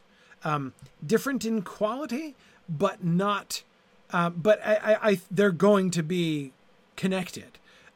They're going to swear loyalty to Fingon as well, with Hador especially. But anyway, let's now. And I agree, Mike. If we find that it creates too many we can insert a couple unnamed or barely named duds in order to enable time to pass. That's totally fine. Yeah. Just as we conveyed the passage of time off stage time, right, with elves by having buildings constructed and cities rise in the meantime, right? So too, it becomes easier to convey the passage of time in the era of men because we just have to have somebody show up as grandpa who used to be a kid, or again, somebody like allude to, their dad who has since died, whom we never met, right? Absolutely. Absolutely. Yeah, graveyards. Exactly. We have opportunities there. Graveyards expanding over time. Sure. So, and it may well be when we hash out the details that we want to add some extra chronological padding somewhere. And if so, we've got plenty of candidates for chronological padding. But that is certainly... Chronological padding isn't plan A. Anyway, okay.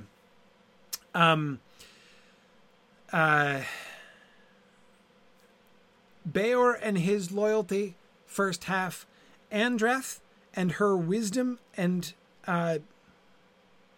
leadership, honestly. Andreth needs to be a big deal. I mean, well, we'll talk about this a little bit more when we get to discussing these in more detail when we're doing the episodes and stuff. But Andreth, I want Andreth to be something like the leader I know that Barahir is going to be.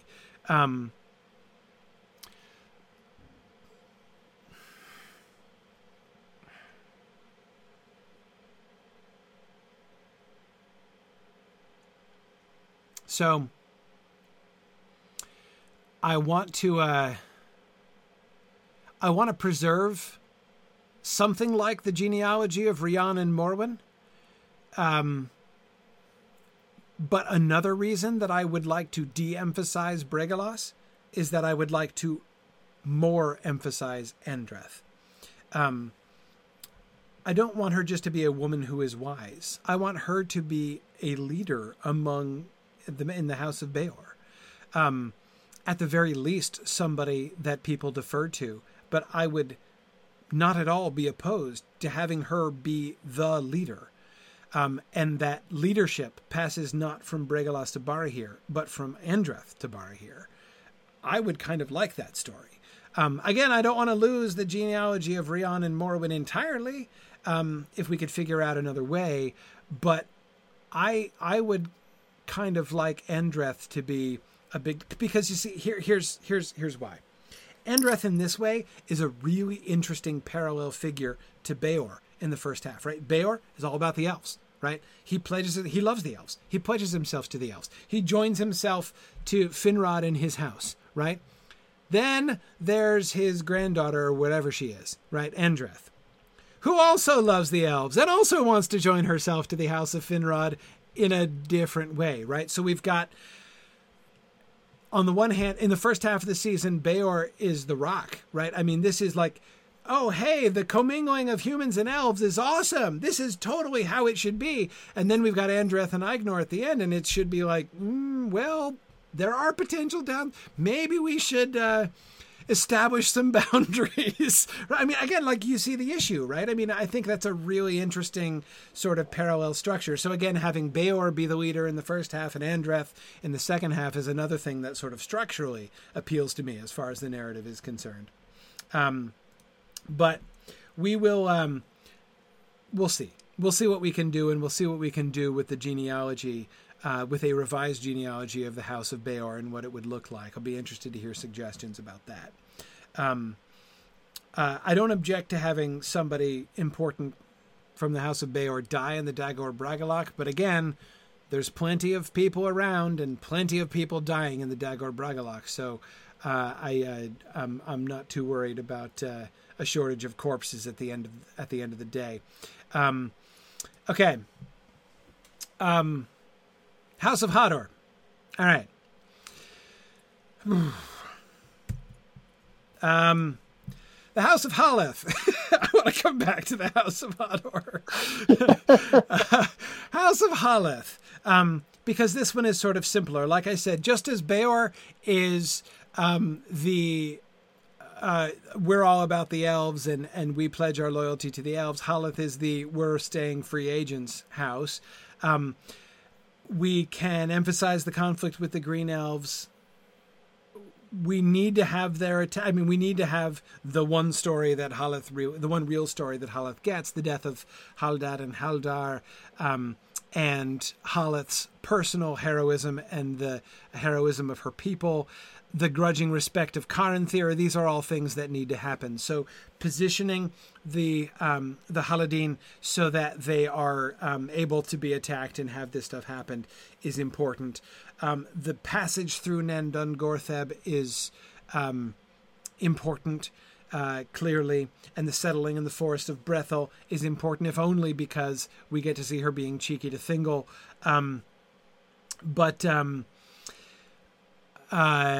So all that, but again, I would love to do more with her here, and I'm not sure what, and I'm not sure how. What kind of, again, real stories, what kind of real stories do we tell about Haleth and her people? I don't know, but again, I would certainly like the journey of the Haladin through Nen Dungortheb not to be just a geopolitics story, right? Not to be something that is summarized in a paragraph as it is in the Silmarillion. And again, that's the form of narrative that the Silmarillion is undertaking, but that's not our form of narrative.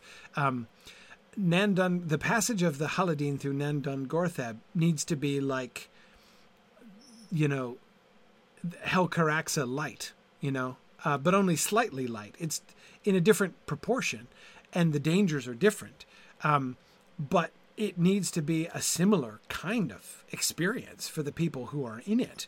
But remember, it's also Thingol's bloody fault because he won't let them pass through Doriath, right? So the unfriendship of the Green Elves and then the unfriendship of the Grey Elves lead to the very great suffering of the Haladin. So their story is also one of triumph in adversity. And adversity that is... So again, we've got these two different sides of the relationship between humans and elves, right? In the Haladin and the House of Beor, right? So we get to sort of fairly see both of them. We get to see elves looking good and elves looking bad. And anyway, so that I think is very interesting. Will we include the Druidine? I think we have to. The question is when and where.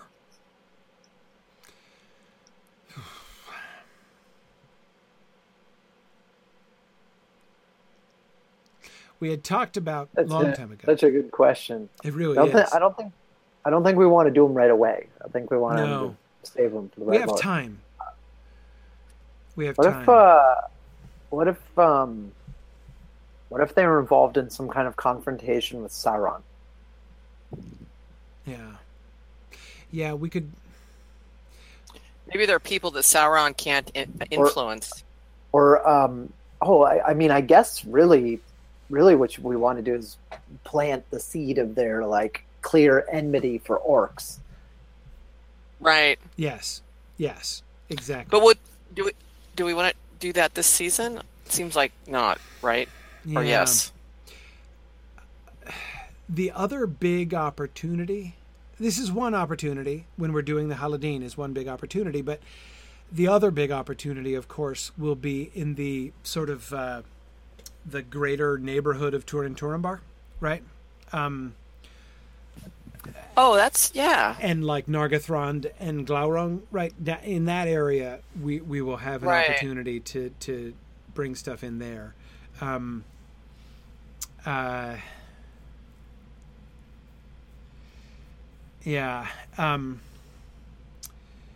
We do need to lay the seeds for that somewhere, Mike. I do agree with that. Here's the tricky thing. We talked about this. When did we talk about this? Beginning of season 4, maybe season 3. I don't remember when we talked about this. Feels like ages ago. But then again, so does 2 weeks ago always. So, we had talked about the Druidine, the Pukum, the wild men, the Wozes, and the Hobbits. Both of them, they're both sub-races of men, and we wanted both of them to we want to explain, Tolkien never explains the development of like the evolution of these sub-races of men. That's never explained by Tolkien. And we wanted, not that we were going to explain this in exposition, but we wanted our sort of private story of how this came to be the story of a particular one of the Valar who comes and like sort of adopts a group of men, like a village or a nation or a people of men. And they are sort of adapted over time by that one of the Valar. So we had talked about that. So my question is, when does that happen? As far as planting seeds, Mike, that's my main question. Also, who? Did we ever decide who adopts the Druidine?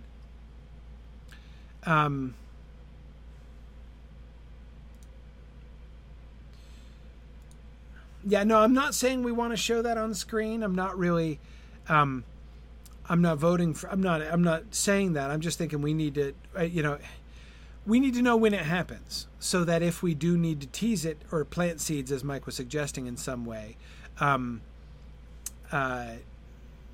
it can affect how we interject them into the timeline, is what I'm saying. Orome,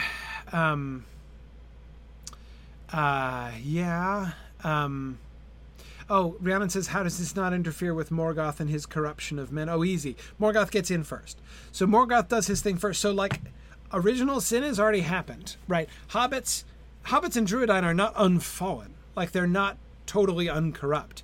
You can tell that hobbits are not uncorrupt. Hobbits are corrupt, right? I like 2 words. Silver spoons, right? Hobbits are corrupt. So, like no race that that like gets a present, goes out back around and comes in by another way to get another present is not unfallen, right? Or is unfallen. Like they're totally fallen. Like clearly, come on now. But anyway, so Morgoth does his thing first, and then men are distributed everywhere, and then it's after that that the Vala adapt. These random Vala adapt random people. Yeah, Nick says one word, ring. Right? Yeah, no, exactly. Ask Diego about that. Sure.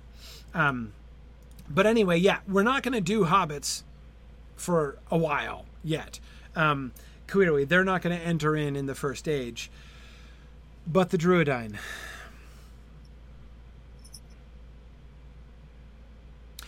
Aule suggests himself to me because of the stone connection and the whole carving thing, the whole connection between them and stone statues. No,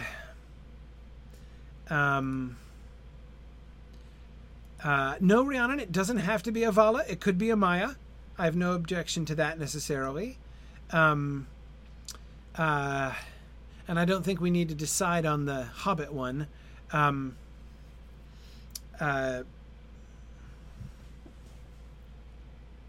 I also don't think we need to get distracted by this right now. Let's say no on the Druidine for season 5.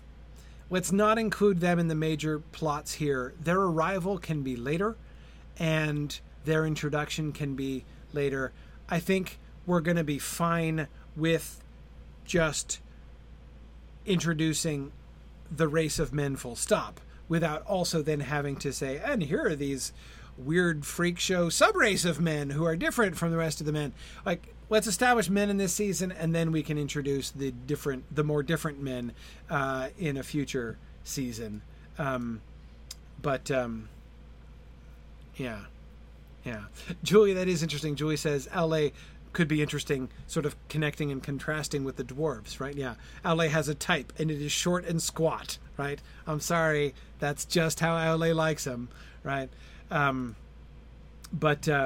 Anyway, yeah, okay. Yeah, no, I could see that, Stephen. I could see the Druidine arriving sort of off stage during season 6. So after the Beren and Luthien story, when, like, we return to the rest of Beleriand, right, the Druidine have arrived. Makes sense to me. Yep. Absolutely. But no, we know, I'm sorry, someone is asking this and I forgot who it was before. We do definitely know that the Druidine, the Woses, were in Beleriand. There are stories of this, the story of the Faithful Stone in Unfinished Tales. And of course, they're going to get to Numenor, the Druidine. So they need to be in Beleriand in order to get to Numenor too. So anyway, okay. But let's not worry about the Druidine anymore. Great question, but I'm done talking about that. Okay, so I feel like the trajectory of Haleth's people and sort of the themes of Haleth's people are pretty clear just from the outline that we were giving, that you've given here and that we were talking about before.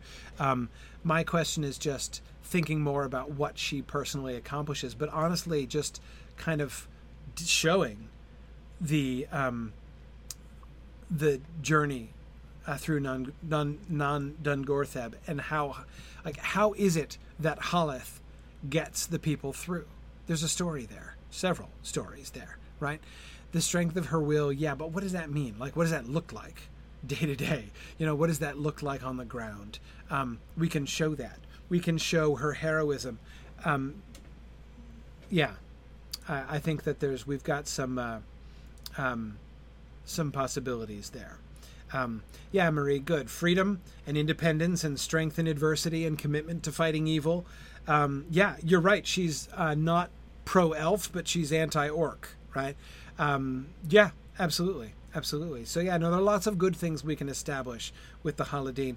And the Haladin give us a wonderful opportunity to show, like, being one of the good guys among the humans doesn't mean licking the boots of the elves. Like, you don't have to be a toady in order to... I'm not dissing Beor. I love Beor. He's great. I'm not saying that we make Beor a spineless sycophant. I'm just saying, I know people whose reaction to Tolkien in general is like, oh, the elves are all awesome in every way and the humans are second fiddle every time, right? And if somebody has that reaction to Tolkien, it is very hard to convince them out of it, right? It's possible, but it's very difficult because there is a very great deal of textual evidence that they can bring to the defense of their position, right? Is what I'm saying. So I totally think that Haleth gives us a really fun opportunity to show just a different breed of good guy among the humans. Not untroubled, right? I mean, not uncomplicated. Haleth can have her rough edges, there can be things that are not 100% awesome about Haleth, but, she is awesome, but in a very different mold from Beor or Hador or any of the rest of them.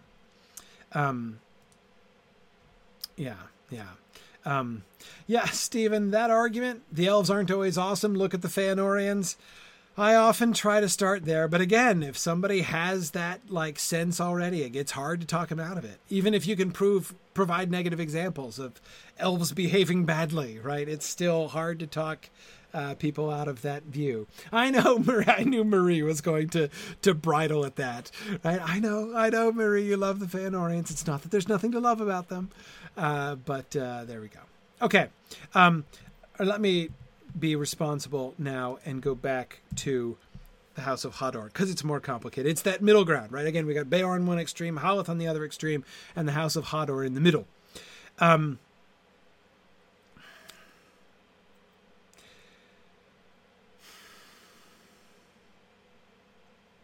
Okay, let me sum up the history of this whole group of people. They dither around for a long time, and then Hador commits. There's my one sentence summary of the trajectory of this house. We can do better. We can do better there than that, right? I'm not saying that summary needs to be our guiding principle. What I would kind of like to do is make sure, yes, Murray, we have to make sure that we make a story out of the dithering, right? That it's not just, we've got Haleth doing her thing and Beor doing his thing. The people of Amlach, as I'm kind of thinking of them, need to have a thing that they're doing, right? And if being indecisive or being divided among themselves is the thing that they're doing, that's okay. We just need to make sure that we're embracing that as a story, and that we make an interesting story out of that, and we connect it both. We make it correspond in interesting ways with the story of Beor and the story of Haleth, and that we make it, a good and sensible part of the overall story of the season. Yeah, good. Exactly, Nick. Like we did with Elway's people on the journey to Valinor. We didn't want the Teleri just to look like the group of elves with shorter attention spans than the other groups of elves, right? We gave them good reasons for doing what they did. Whenever a group stopped, there was a story why they stopped, right? And I love what we did with Lenwë and the Ents. That was cool, right? The forefather of the Green Elves. It was neat. So anyway, that's cool. But anyway, so to me, the difficult time is the first, because at the end of the day, Hador is the turning point. Hador goes to Hithlum, and he allies himself with Fingon and Fingolfin, right? He's all in on being part of the Elves' War. So once we get to Hador, they've made a decision. So again, one of the stories that it seems to me it is incumbent upon us to tell, what changes? How do we go from dithering to commitment on Hador's part, right? And one potential answer to that, of course, is maybe this is part of the whole false Amlach impersonation plot, right? Mike, what you were thinking about that you have in mind there, maybe that's a big part of it.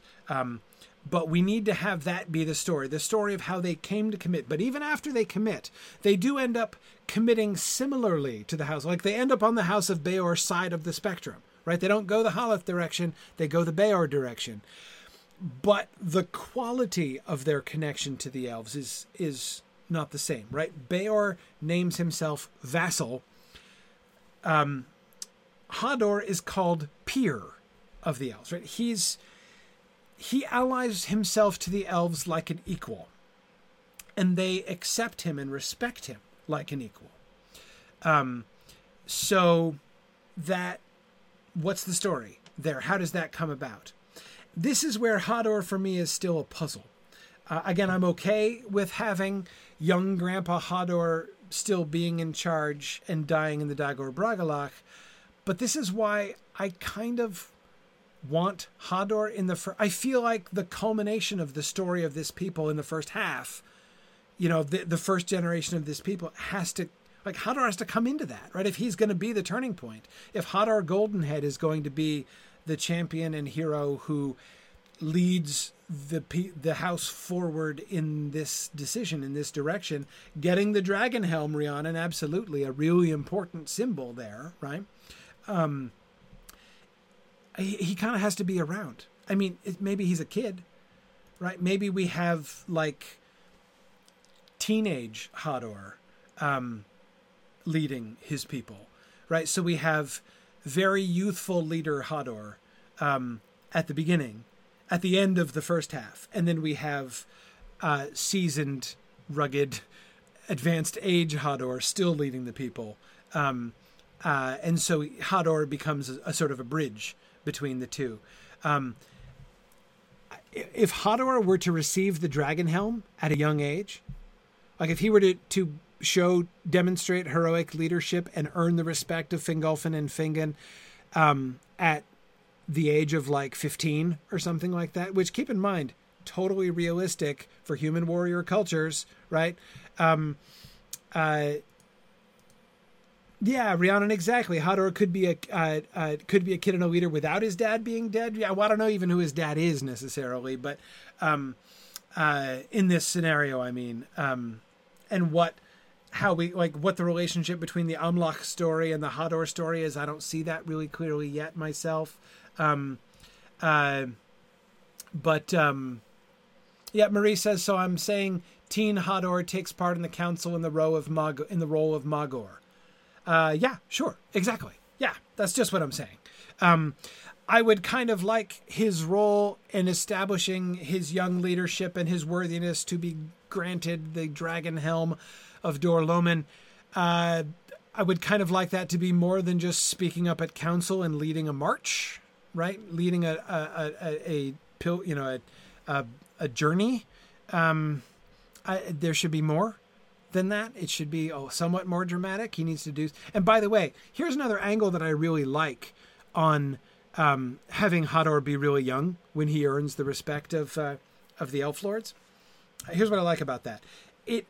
That serves as a kind of companion piece to Beor, right? That is, Beor is important because he's old, right? He gets old. He's Beor the Old, and he dies of old age, and he's the first one they see die of old age, and it's a big deal. Hador, if Hador wins respect as a youth, right? So they will meet him, like the Elf Lords will meet him, and he's a kid. Like, they know that even for humans, even the humans consider him young, and the elves consider they're going to have a really hard time adapting, right? They are used to kids, like, you're a kid until you're like 50, right? So like when the humans are like, how old are you anyway? And they're like, I'm 45. And they're like, oh, so you're almost old enough to vote now, right? I mean, like, that's like, they're going to have a hard time understanding the, like, mayfly-like existence of human beings, right? So Hador would he would force a kind of recalibration by the Elf Lords, right? The Elf Lords, even Elf Lords who are beginning to take humans seriously, would not take Hador seriously, because they're like, seriously, this guy, like, is he potty trained? Seriously, people? Like, that's going to be their perspective on young Hodor, right? And instead, young Hodor does something really cool and heroic, probably in battle, certainly in leadership and self-sacrifice and nobility of spirit. And they're like, holy cow, like, even this kid who, like, is not even shaving, well, that's a bad example because the elves are all mostly like that too, we were saying. But whatever. The point is, they're going to be like, wow, okay, again, like, we've got to recalibrate. We don't understand humanity, clearly, and we need to get... So they give their respect to Hodor, even though he's like 14 or 15 or whatever, right? Anyway, that's my first idea for a Hodor story, and how that could kind of work. I have no idea how he's necessarily connected with the Amlach story. Don't really know how the Amlach story is going to play out.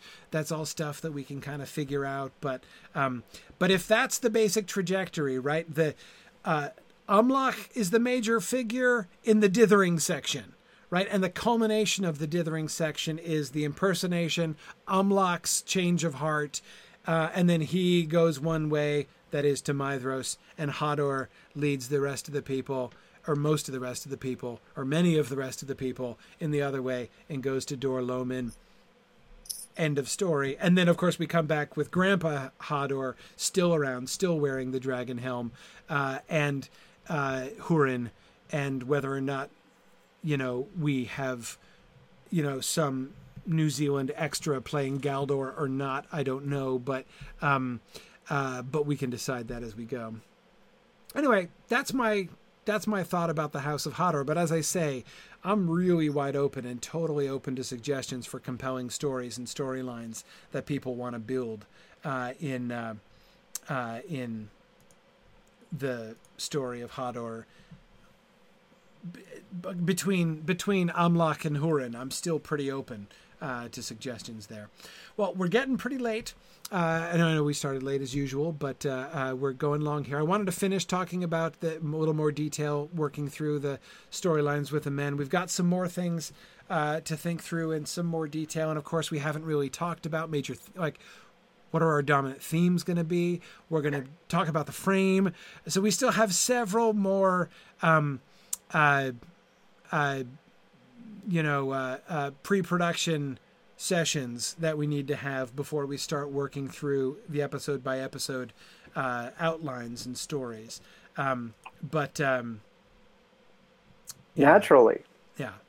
But that's okay. There's lots to talk about, and there's lots that we and heck, I even resisted completing the discussion about the Druidine, right? That's something. That was a Herculean act. It was, right? Right. Do I get a dragon helm for that? Maybe not. I don't know. But it was a little bit heroic. Okay. All right. So we've got other things, right? We didn't get back to the elves, right? Okay. More elves, right? The Arathel story. So much to talk about. Get to the elves. Dagor Bragollach. Yep. We need to talk about the Dagor Bragollach and some things which we don't know which season to put them in. And then we get to the theme. So after that, questions for next time include that stuff that we didn't get to. And of course, we also do need to start thinking about an outline, right? To be thinking about a concrete, working outline to begin our discussions episode by episode through the season. So that's going to be our goal. We'll see if we can get to that next time. If not, we will do it the time after. But hey, season 5 has just begun, and the world is still. And where else are you going to go? What else are you going to do right now? Come on now. We got plenty of time to think about this. So for those people who are listening to this episode asynchronously 5 years from now, that was a quarantine joke. It was a 2020 thing. You had to be there. Anyway, okay. Great. So next episode will be, our next session will be on Thursday, April 8th at 10 p.m., 2 weeks from now.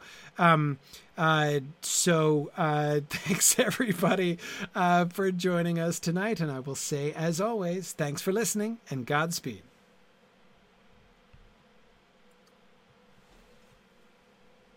All right. I like the idea of having to explain the quarantine joke. Yeah, well, I'm more and more sensitive to that because, like, people will like write me and they're like, "Oh, I'm just starting some film now." So when we're recording these now, I'm thinking, more and more of the, like, anytime we have like totally contemporary, I don't even mind things like the announcements because, like, we'll probably still be doing Myth Moot in 5 years. So, that we were talking about the Myth Moot of that year is fine, but yeah, like, contemporary events, like even big events like coronavirus and the quarantine is something that's it's no guarantee it'll stick in people's brain. Well, I mean, they'll remember that it happened, but I mean, it will be like trying to explain 9/11 to my kids. I mean, it's I'm sure many of you have had those kind of, like, it's hard to imagine what the effect was like if you weren't there, right? Trying to explain, like, the day, like, where you were when you saw, 9/11 in the first footage of 9/11.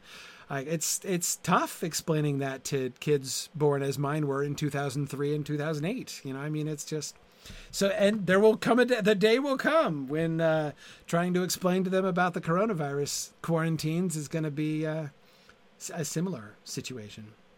That's true. But yeah. Anyway. All right. So, awesome. Thanks, everybody. I look forward to a vigorous discussion. I would emphasize to those of you, I know there's many of our stalwarts on the discussion board and major contributors who are here with us tonight. Wonderful to have you, of course, as always. Main thing I would emphasize there again, please always remember that even when I'm making declarations and stuff, I'm open to discussion. I don't want to, like, keep going over the same thing again and again. Like, that's my main thing. Like, because again, remember the podcast episodes, I do have this wider audience that I'm thinking about, right? And they're not going to want to hear me try to convince the same people of the same things 8 times, right? So I'm not going to just, like, go back over it again and again and again.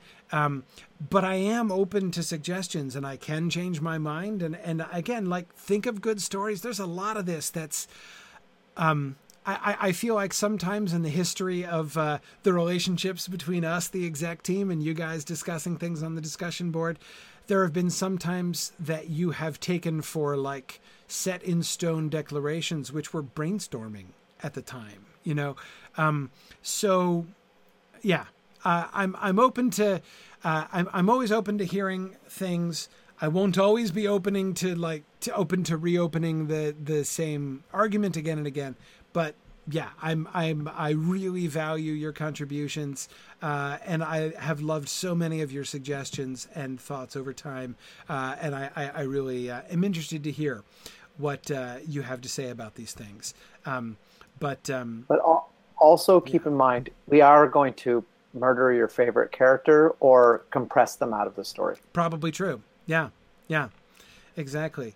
And yeah, it's good. It's good. These things are going to happen, right? Yeah. Thanks, Dave, for undermining me. That was great. I appreciate that. Bet.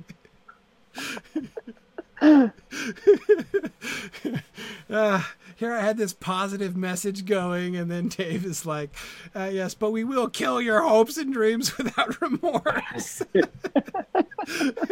Yeah, well, there it is. All right. Well, thank you, everybody. This is going to be a lot of fun. I can't wait for next time. This whole project is such a refreshment in this time, I have to say. So, yeah. And you're right, Marie. It is the Silmarillion. Everybody dies tragically, including your hopes and dreams. So, it's just think of it that way, right? They're just, it's like the Silmarillion all over. Anyway, okay. Thanks, everybody. Good night now. See you guys later. See you guys in 2 weeks. Good night.